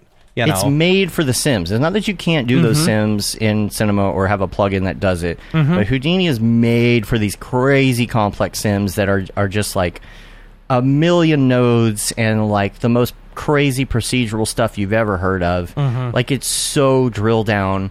But again, it comes back to that mind. Like, if you don't have that mind and you just need like a simple version, like something like TFD or X Particles to get the job done, that's going to be easier for your artistic brain to handle. I love X Particles. It was very confusing to me at first, but over the past 3 years of using X Particles consistently, I really love X Particles.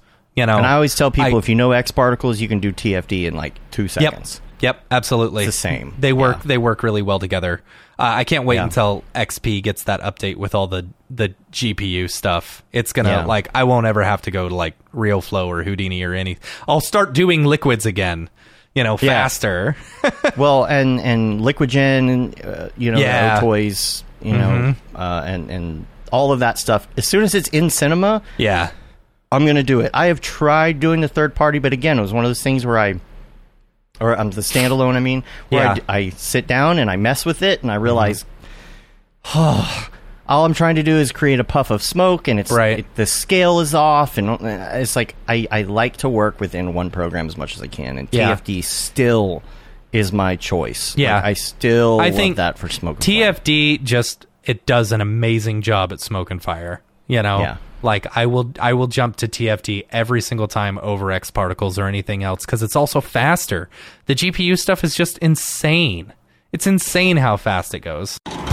Hi, my name is Sashia Dumont. I'm a writer, actor, and filmmaker. Hi, my name is Paul Robinson. I'm a director, DP, and filmmaker. We are the creators and hosts of the Go Gorilla Filmcast, an online source for all things indie film. We are a husband and wife film team and co-owners of Send 3 Productions, and we started this podcast for filmmakers like ourselves who were producing on micro budgets with skeleton crews. Go Gorilla is a weekly podcast that features various talents in TV, film, and web series productions. We've interviewed filmmaker powerhouses like Kestrin Pantera, Richard Raymond, Alex Ferrari, Cassandra Ebner, and Ryan Connolly.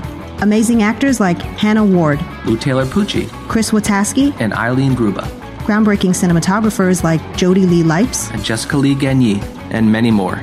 We also offer weekly reviews of our favorite films and shows, which vary from low-budget first-time filmmakers to A-listers and everyone in between. Go Gorilla is proud to announce that we have officially joined the MoGraph Podcast Network. So if you love filmmaking as much as we do, tune in every Sunday for a new episode of the Go Gorilla Filmcast. Your source for all things indie film. Now available on the MoGraph Podcast Network.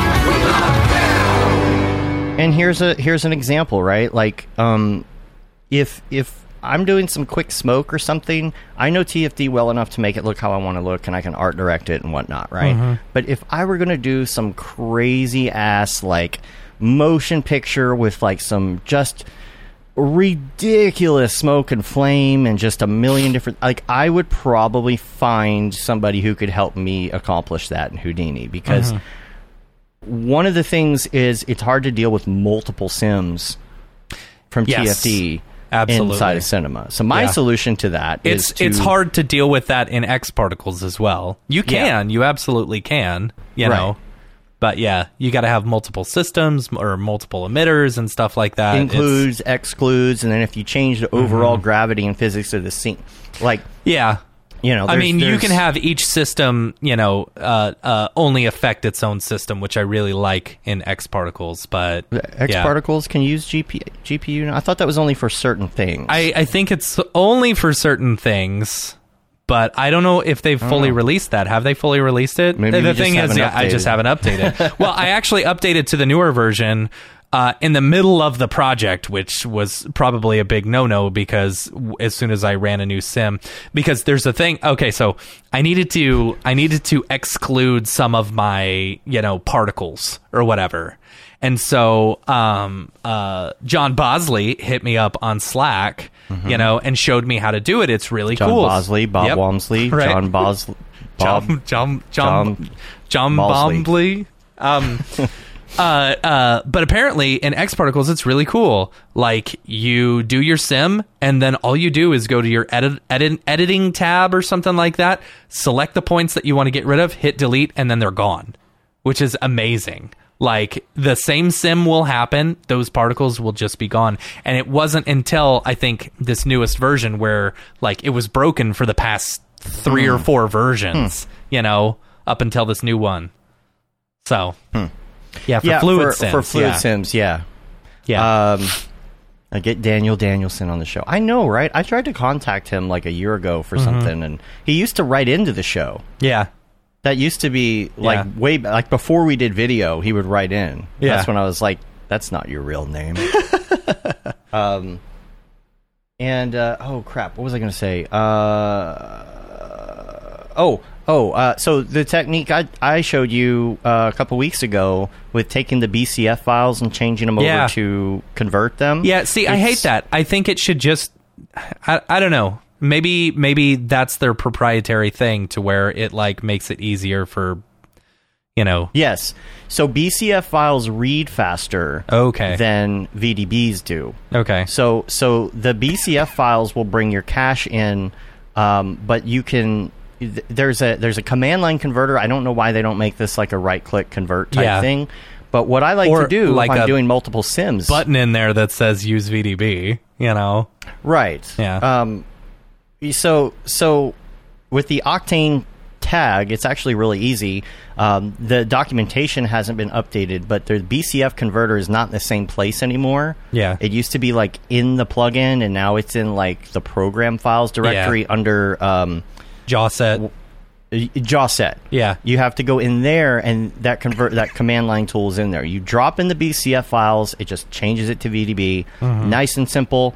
You do have to go in and do the VDB loader in Octane, and you have to give it because it won't work at first. You got to give it a specific number of decimals or 0 places to make the thing work. But what's great is then you move the Octane tag of your medium, your volume renderer to that, and it looks exactly the same. So if you can cache these out, then you can have all these multiple sims of your TFD. Yeah. So that you're not worrying about, now I got to resim like 3 TFD containers at once and all of that crap. Yeah. The one thing that I maybe I don't know how to use it right, but the linear gradient that you can put on your scattering in Octane, I think that do yourself a favor and don't touch it. Yeah, I think that just controls like basically the colors, right? Like no. This is what this does is for some reason you can't put anything but black and white. I don't quite. Okay.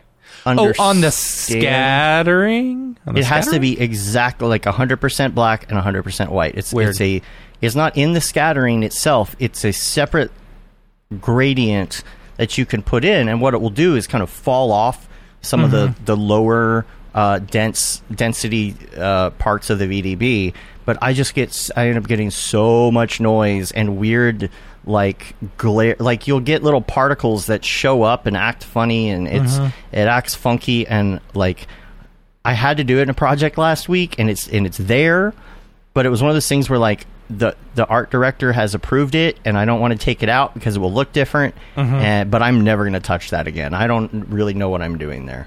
But anyway, TFD, all that. If you're looking to get into TFD and Cinema, actually, I have an introductory tutorial on that that I feel everybody who has never touched it should watch, and will help you get an understanding of it right away. Yep. And all the little different pieces.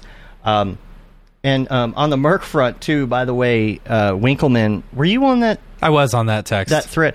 Yeah, I think I was asleep when he texted. He texts at weird hours nowadays. I mean, it was Sunday morning at like 10 a.m., but he texted us, and I guess he had hit up Merc, actually, to be like, hey, miss you. Right. Miss your stuff, Blender or Cinema 4D. You should rewind and listen to the Blender or Cinema 4D. Absolutely Cinema 4D. Unless you're poor. That is my opinion. If you're poor, jump to Blender. Like, the thing is, if you're brand new, why not use Blender? It's free. Poor. If you want to learn something, absolutely. I don't want to say poor, but, unless you have no money. That's harsh.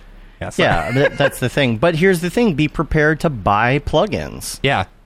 A lot of plugins. Jags. We were on talking with Jags earlier, and he's like, oh, man, I've spent like $200 in Blender plugins. It's like, is Blender really free? Yeah, and what customer support line can you call for Blender? Right. Google? Well, we do that with Cinema too, but like if you really have an issue, you can't get in the Rick Quest line on our Slack and talk directly with the person who makes it's different. It's definitely different, and it's about the culture too.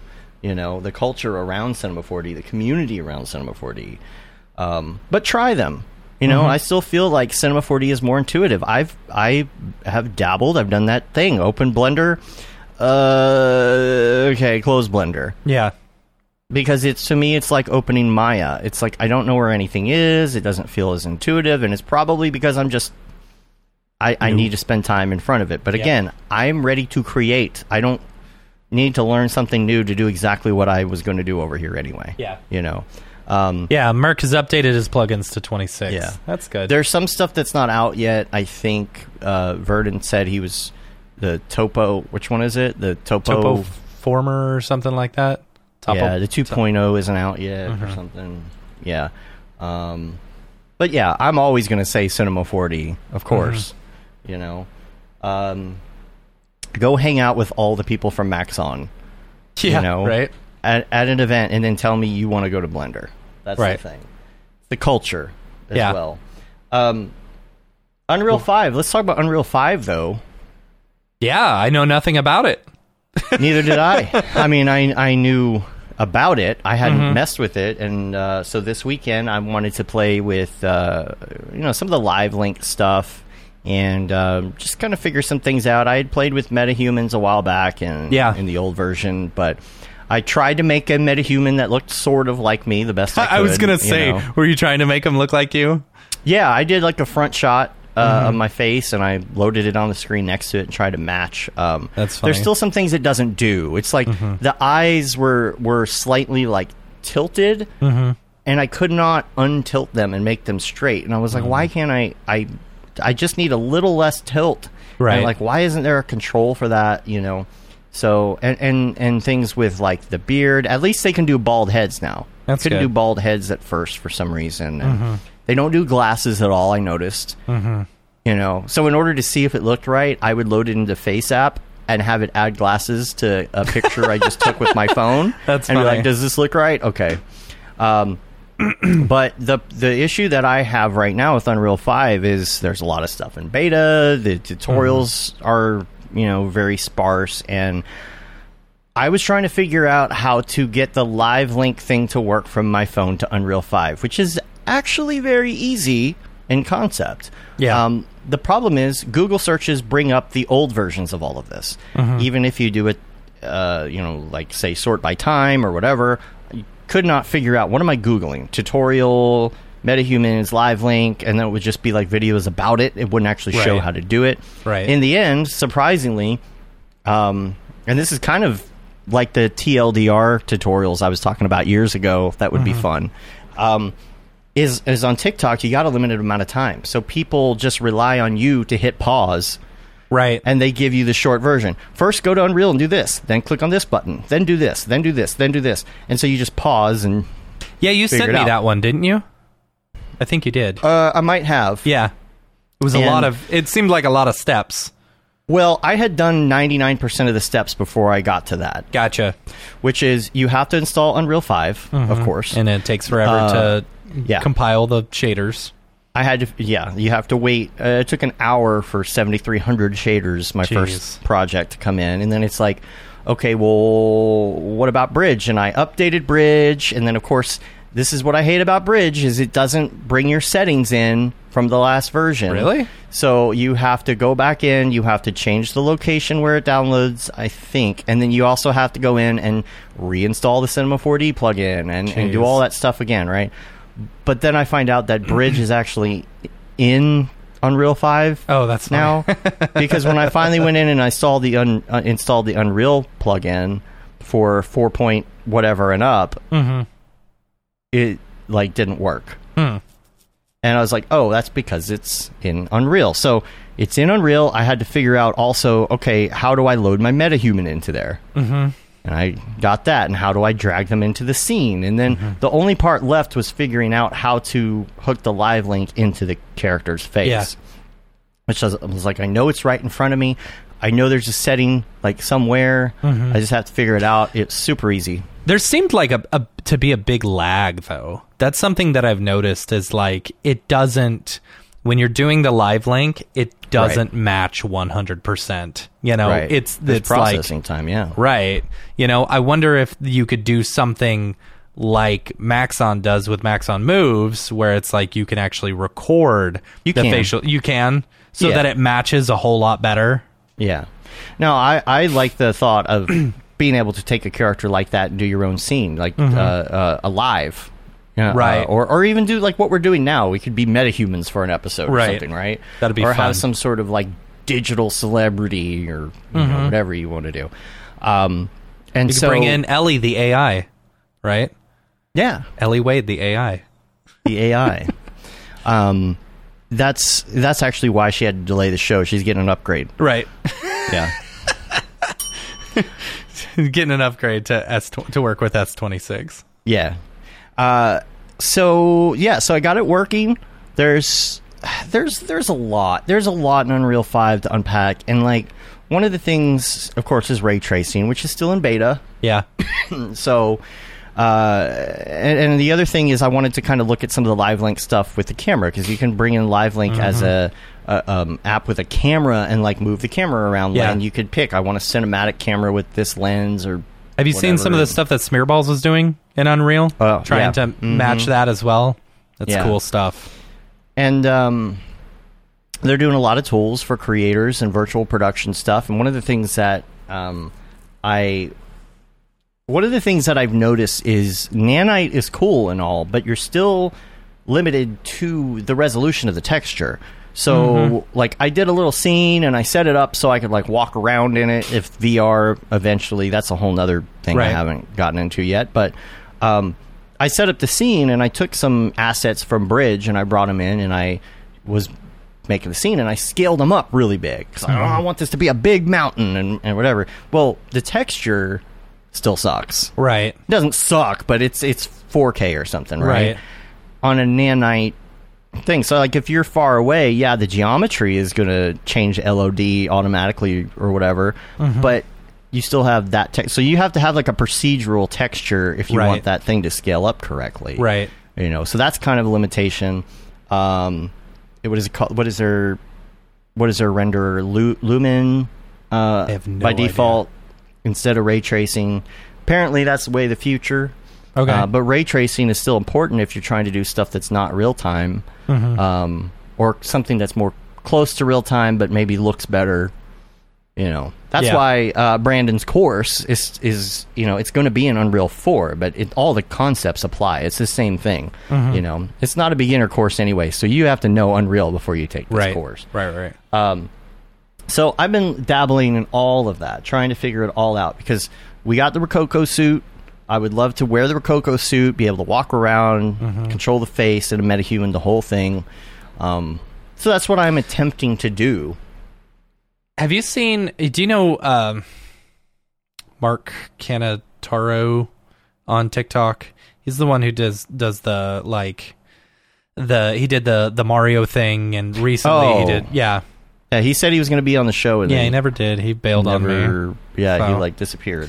Yeah, but he was showing some behind the scenes stuff, and he's using the Xsense, I think, and it's just gloves and like little things like straps on the arms and legs. And I was that's like, the other.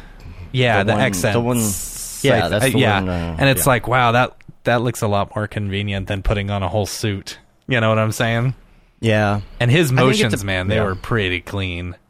I don't know. I put my daughter, who was sitting on my lap in front of the camera, and had her face control the metahuman. Mm-hmm. It was super weird. creepy. Yeah. And I was like, once she gets a little bit older and I can tell her to say certain words in like a baby voice, it would be really funny to have like a bunch of creepy videos where it was just a baby controlling that. Okay. So, I'm looking it up right now. There's 2 Xsense ones. There's the intermediate performance, which is just the straps, and then there's a full body suit one. Interesting. Yeah, I could see where that could come in handy, depending on the situation. Yeah. Update rate is what's the big one. 60 hertz versus 240 hertz. That's huge. That's a lot of hurting. Oh, jeez. So, couple other things on the list here. Number 1 is Rococo. We talked about Rococo. We haven't dug too far into it yet. We recorded a lot of animations, a lot of motions and things, and I have like this library here, and my plan is to start digging into that and trying to animate some stuff. EJ gave me and Jags some of his characters to try and animate with those motions. So Pickle Nick did a ton of stuff, and I'm hoping I can take Pickle Nick and put him into EJ's characters. And right. What we learned about Rococo is, there's you can't a learning roll curve. on the floor. Yeah, and I don't know if it's different with the Xsense or not, but the biggest thing is, like it does, like if you jump, it does see that, but it's more like something has to be attached to the floor. It's calculating where your foot was and where it's going. So if you slide across the floor, it's not going to know. Right. And so just like anything else we talked about on the show today, you have to learn those little gotchas ahead of time, and if you do, you're fine. Yeah. Everything about the Wi-Fi, for example, just save yourself the trouble and get a dedicated Wi-Fi router for it. Yeah. Setting everything up, where the sensors go, where to put in the battery pack, how to calibrate, how to do smoothing correctly. There's so much of that. It requires a lot of experimentation, but you have to do that because, like, you can't wait until somebody shows up and says, I want some motion capture before you learn how to do motion capture. Right. Because that's the point where you hire somebody else who knows how to do motion capture. Yeah, no moonwalking. Gustav was there. We couldn't moonwalk? I don't remember that part. Well, because you're sliding your feet across the floor. Right. I think they actually even say that somewhere. That's funny. So getting these things and being able to dabble like we did is the first step. Now, we purchased this. Yeah. So we need to learn it. Right. But I feel so much more comfortable with Rococo now. Like, I feel like if somebody wanted me to record a motion of something right now, I could get in the suit, I could record that motion, and I have the motion. But that's as far as I've gotten. Jags has already taken it further by doing like an experiment with Halo. He's got some other stuff he wants to do. He's going to blog it all. We're going to, talk about that, I'm sure. We talked about even maybe doing some sort of episode or special or something where we dig into it more. And but I feel pretty comfortable with it. I feel like it works pretty well as long as you know those little gotchas. And I'm hoping I can get to it tonight. Yeah, because the rest of my week is crazy. I'm hoping that maybe tonight I can take an EJ character and the end result be, have an EJ character barbecuing on the grill or something. There is a live link between Cinema and the Rococo, right? There is. The hardest thing right now is, and this is what Jags is talking about too, is trying to stay in Cinema. Because there is a control rig in Maya that works so much better with Rococo specifically. And, it's like Sam's like, oh, we'll just do it in Maya. It's like, no, I don't want to learn. Yeah. I don't want to learn Maya. Like, it's same thing as the Blender deal. Like, I don't want to have to learn Blender in order to capture what I need onto a rig and then just end up bringing that into Cinema anyway, because I don't want to do the rest of it in Maya. Yeah. And so that's that's an issue that I hope they work through. I hope they make it more cinema friendly. Yeah. I feel like they're concentrating a lot on Maya, and I understand why. Yeah, Maya's got some great character tools. Right. And I mean, that's just always been their thing, right? These different programs have their strengths, but I would love to be able to just bring that straight in. Mm-hmm. The other thing is, don't use any of the beta. Sam even told me right now, just don't use the beta right now unless you're just wanting to experiment with it. Like, there's a lot of functionality that isn't in there yet that's in the base version, but I got the gloves working. I would love to maybe do a series of, like, quote unquote dailies, right, of some hand motions doing some stuff. Yeah, that would be a great way to learn. Yeah, but, yeah, and so the next thing on the list would be the AI stuff that's coming down. Yeah, the pipeline. That's pretty. It's pretty insane. Yeah. Like the fact that how accurate some of these things are is absolutely crazy to me. It's like, what'll be interesting is in the future, if a client is able to be like, all right, I'm going to go through and I'm going to do this AI thing and I'm going to choose the version that I want. And then you create this in 3D or something like that. It's like, wow, that's going to change everything. A lot of people are worried, it's ticker jobs, It's not. But if you don't, I guess, what's the word I'm looking for?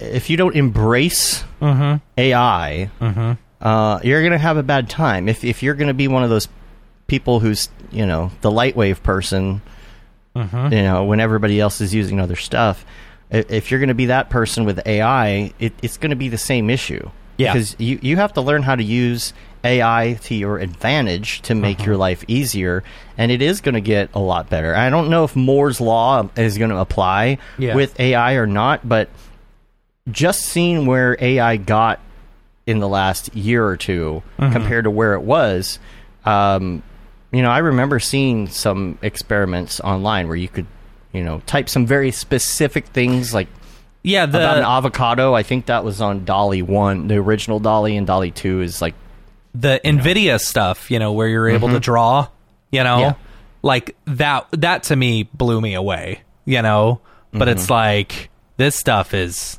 crazy cool. Yeah.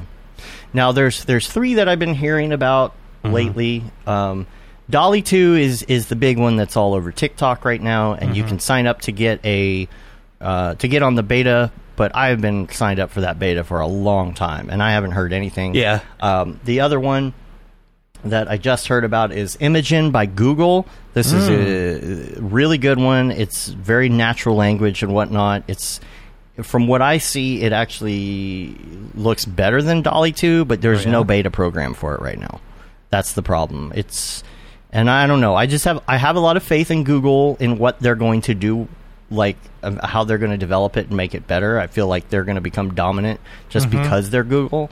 But the one that everyone's been talking about lately is Midjourney, which is a beta. I'm signed up for the beta. I think Billy and Pickle Nick both got into that, and it only took like maybe a week to get access to that. And there's a Discord and all of this. And you can pay as well to get like X number a month of images, or I think it's like $30 a month for unlimited images, and you can also give out invites to other people if you pay. Man, it would be so interesting. That brings up such an interesting point. It's like, could you say something or type something specific enough to where it's like, okay, this is going to be my style frame, and it's like, this is what I'm going to show the client that we are going to make. I think you could, and I think actually over time it's just going to be the client that does that. Yeah, because it will be that easy to say, look, AI came up with this concept, but we need you to actually like build it and animate it. Right. We're not to that point. Gosh, yet, man, think how difficult that's going to be. Like that. I don't know. I mean, it's just like imitating any other style frame, right?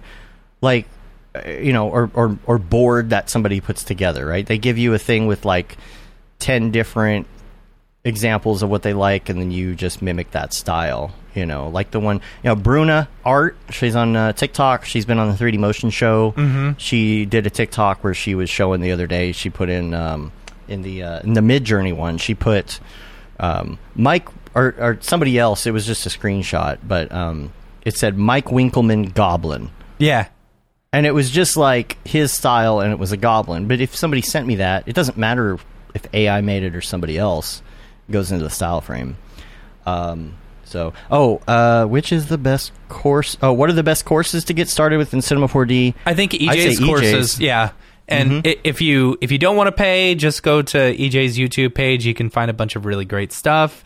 If you are looking to like take an actual like paid course, School of Motion, EJ's course on School of Motion is fantastic. And they just started the sign up right now. I think you can get like $200 off. Cool. Yeah. I think. Don't quote me on that. So AI will get better. It'll get more accurate. And I really do think that it's going to be something that we have to embrace, because if we don't, I, for one, welcome our AI overlords. Yeah. Here's the thing. Just let AI do everything, and then we'll just sit back and we'll have universal basic income, and, we can just have fun for the rest of our lives. Jetson style. Gosh, that's the future I want. That's the future I'm not going to get, but that's the future I want. It was supposed to be what automation would do for us. Right. The AI stuff, I think, is going to evolve. So imagine like 10 years from now, like you may still have to do your own like animation. I don't know, man. If you're able to, able to do it like this, what's going to stop them from like loading in all the objects in Cinema 4D? No, nothing, all the options and stuff, and being able to say, I need a helix of particles circling around, blah, blah, blah, blah, blah, or whatever. And it's when you need one particle to move to the left. Right. Well, they build your base scene, and then we edit it. Yeah. What I'm looking forward to the most is auto texturing. Yes. I'm telling you, you got to embrace this, because you'll be able to say, I need this to be, 18th century blah, blah, blah building right here. Gosh. And it does it, and it textures it based on your model. At what point does that, do you then run into, like, copyright problems? Because it's like, okay, say Grayscale Gorilla +++, right? Incorporates AI into their stuff where you can say, I need a rocky texture with very high valleys, very high peaks and valleys. And so it pumps out like, your diffuse, your specular, your displacement, and you're able to pop those in. It pops it in for you. It pops it in for you, right? Yeah. And it's, I like this future. Right. There's still going to be a person in charge of the project. Right. But maybe that's the solution. Now you're the art director, and you just get to direct the stuff and just tell the machine what to do. Right. You need to open the program and, do another camera angle. You can just but then it makes the scene for you. At what point are people like, oh, you didn't actually make the scene? Oh, you just used AI? It's like, oh, you didn't build the model. You just bought it from TurboSquid, know? Yeah.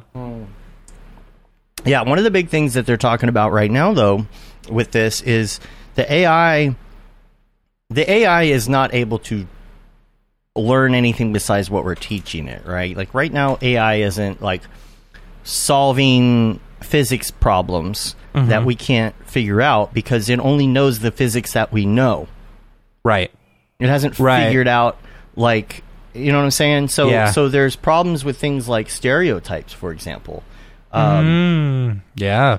So I was looking at some of these articles, and some of the stereotypes would be like, okay, more often than none, it's a white male as the subject. If you said, I need a person standing in a backyard at a barbecue grill, it puts the white male there by default. Interesting. And the reason is because it's taking our own stereotypes, because that's what it's learning from is a society that's already that way. And so, and then that becomes an issue. And that because, then there's going to be people with like, I'm mean, there's going to be politics involved and all this other stuff that's going to come in, right? Right. Oh, well, I don't think we should teach our AI to be gender neutral because, reasons. I gotcha. Because I'm, so all that's going to start coming into play, using hairstyles that are only indicative to a certain race, Interesting. because it doesn't know, you know what I mean? Like, how do you even, and it's all basing on that. Oh, I need a boss at a desk. Well, obviously that's going to be a male. Yeah. But where does that decision come from? It comes from us because we're the ones training it. Right. That's interesting. So, yeah. Talk about a biased render engine. Oh, gosh. You're fired. Huh? Yeah. Okay. Yeah, so dealing with that as a motion designer, you have to adapt or you're going to get left behind. Yeah. You just got to integrate it into your work, and I think it's going to be really interesting. But you can't be stubborn. You got to learn the new stuff. You got to keep up. 100%. Yep. Are we going to check in on the Apple event? It just finished, actually. All right. Cool. So, let's go to the show floor. I mean, just a lot of new stuff, a lot of FaceTime stuff, like collaboration FaceTime stuff. So like you can use Pages and you can FaceTime with people and share stuff, which is kind of neat. Mac OS Ventura is the new one coming out. Okay. They introduced a new MacBook Ventura Air. A park? There is a highway, Ventura Highway. I don't know. Oh yes, America Ventura Highway. Right. Yeah. New MacBook Airs, new MacBook Pros with the M2 chips. That's about it. 24 gigs of unified memory. Did they spend 20 minutes on emojis again? I don't know. I didn't see emojis. I mean, I gotta know what some new watch emojis. Stuff. I don't know what it is. What's the new iOS? The new watch CarPlay stuff is cool. The new CarPlay stuff, like it will be able to control, like if you have like multiple LED screens or whatever across your dash, like it can control all of that. So car makers can use CarPlay in order to make a full CarPlay dashboard and stuff. Oh, sweet! Which is really cool. What else? I need to get my old. What's in the stereo. Watch OS? I don't know. Let's see. I'm digging the new watch. Updates coming to Apple Watch.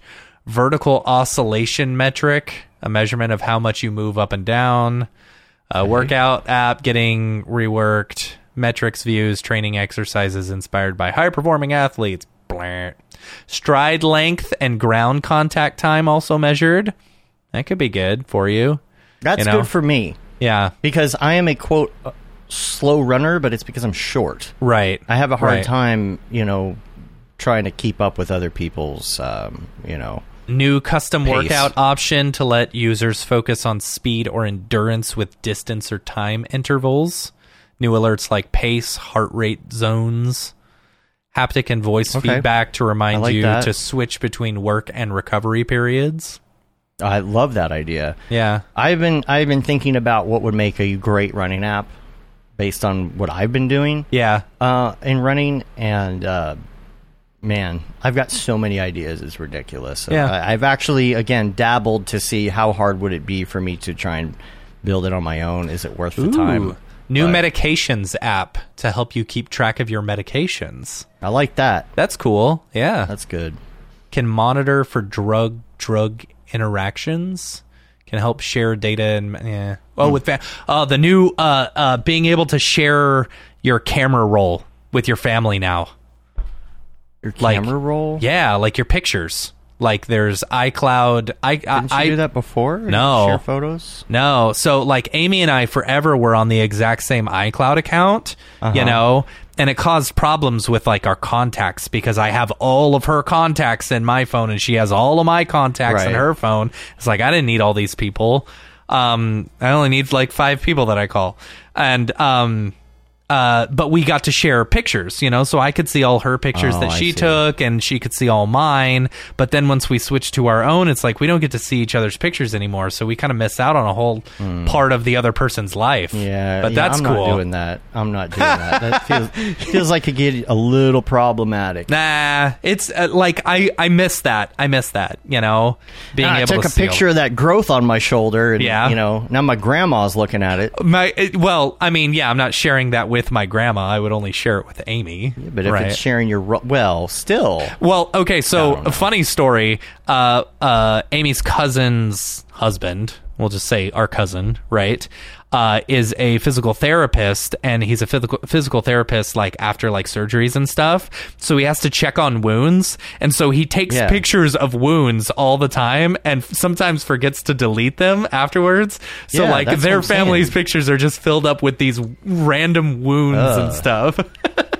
That's the thing. It's like, is my stool supposed to look like that? You take a Why picture would you of take it a picture of your for your doctor? For your doctor, right? I'm serious. No, I mean, I haven't done it before, but I'm just saying. There are instances where, like, you take a photo that's pretty private, and it's just like, I don't know. I never take a picture.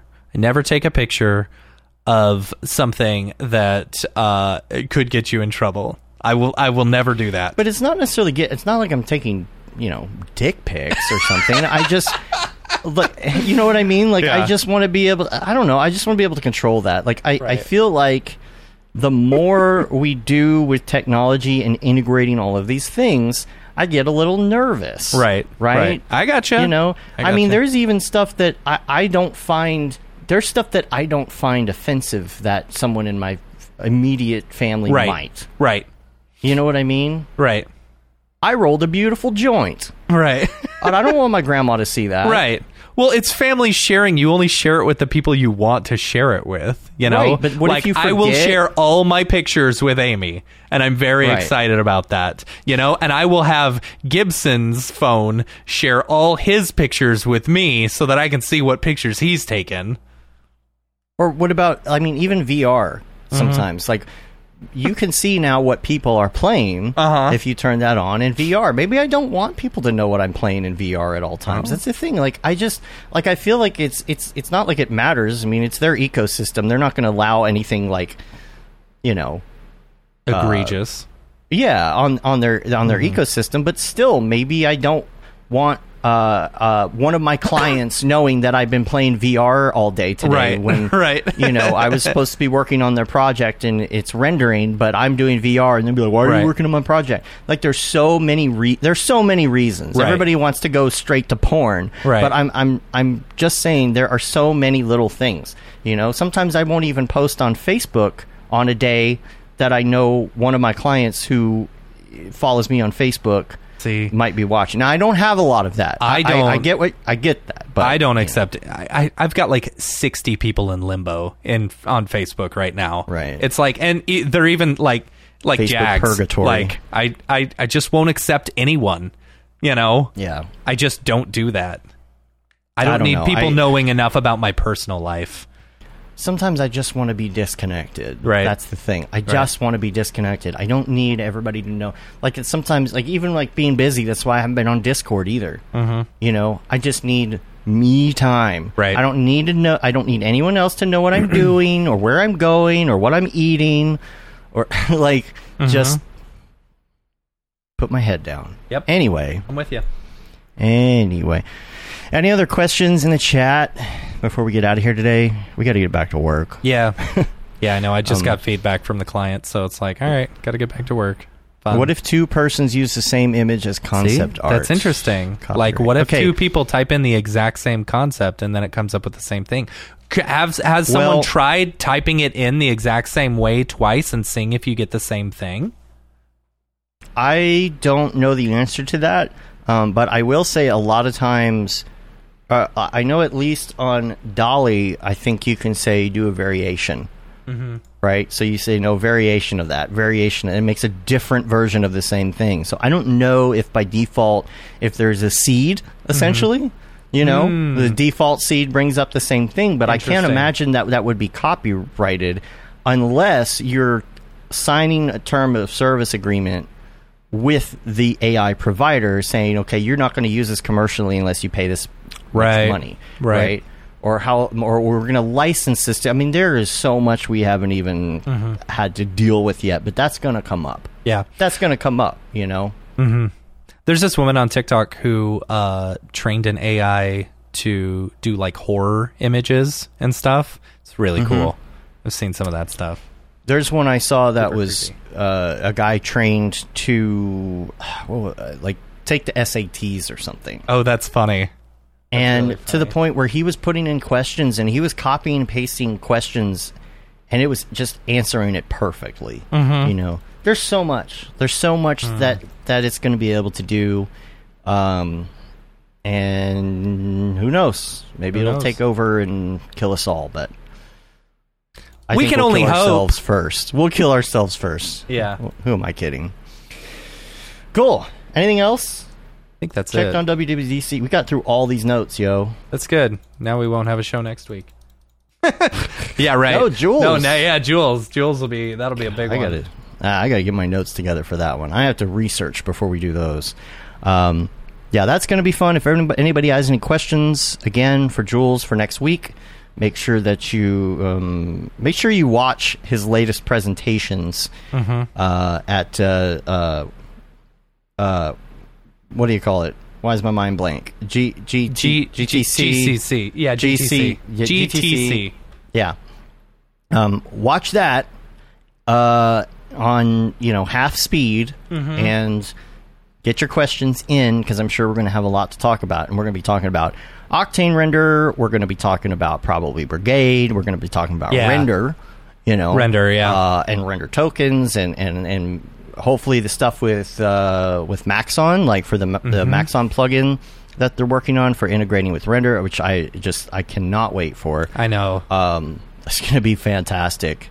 A lot of people have been talking on Twitter, about Render and where it's going, as far as getting more people on the network and everything. And one of the things that he brought up this week is, you may not have a lot of people on it right now as they're developing it right away, but like what's going to happen is as more of this integration comes and more render engines integrate with it, and all this is going to skyrocket. So, not to mention, try and get and I think people are only thinking about this in render terms, rendering terms. Once they've got an API out that uses GPU processing for like AI or something like that, who knows where it's going to go? This is going to be? I mean, the possibilities are huge. Yeah. Yeah, and streaming stuff too. Yep. There's just so much, and it's a very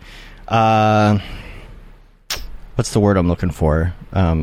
It's a very big vision. It's a huge undertaking, and Jules has that vision. I'm sure he's always looking, at least 10 years ahead. And trying to implement it. And we're trying to understand where he's going with it now because he's in the year 2030 something at this point in his head. But I'd say that's your homework for the week is check out some of his talks and send us your questions. info@mograph.com. If anyone is interested, next week I'm speaking at the SIGGRAPH, the LAAMC SIGGRAPH thing about NFTs. I will be talking about like the positive stuff about NFTs and stuff, along with some really talented people. So I can put the link. It'll be on Zoom, which is interesting. So yeah, it's not actually live.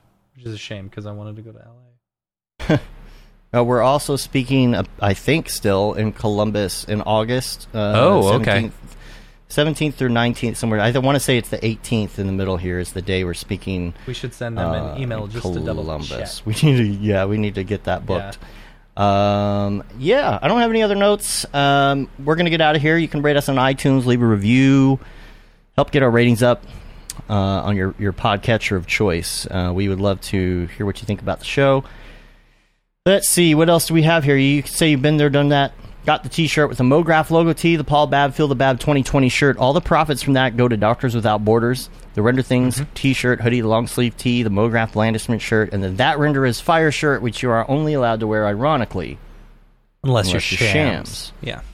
And that's about it. Check us out on YouTube, MoGraph.com. MoGraph.com/live has all the information on the upcoming shows. I will get that updated pretty soon, as the schedule has been so crazy that I haven't been able to work it out in order to get it posted on YouTube. So keep an eye out for that. And that wraps it up. Cool. We're going to get out of here.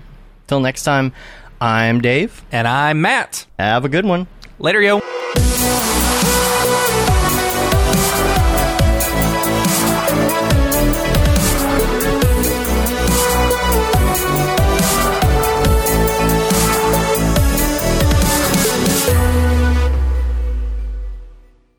Pretty good, I guess.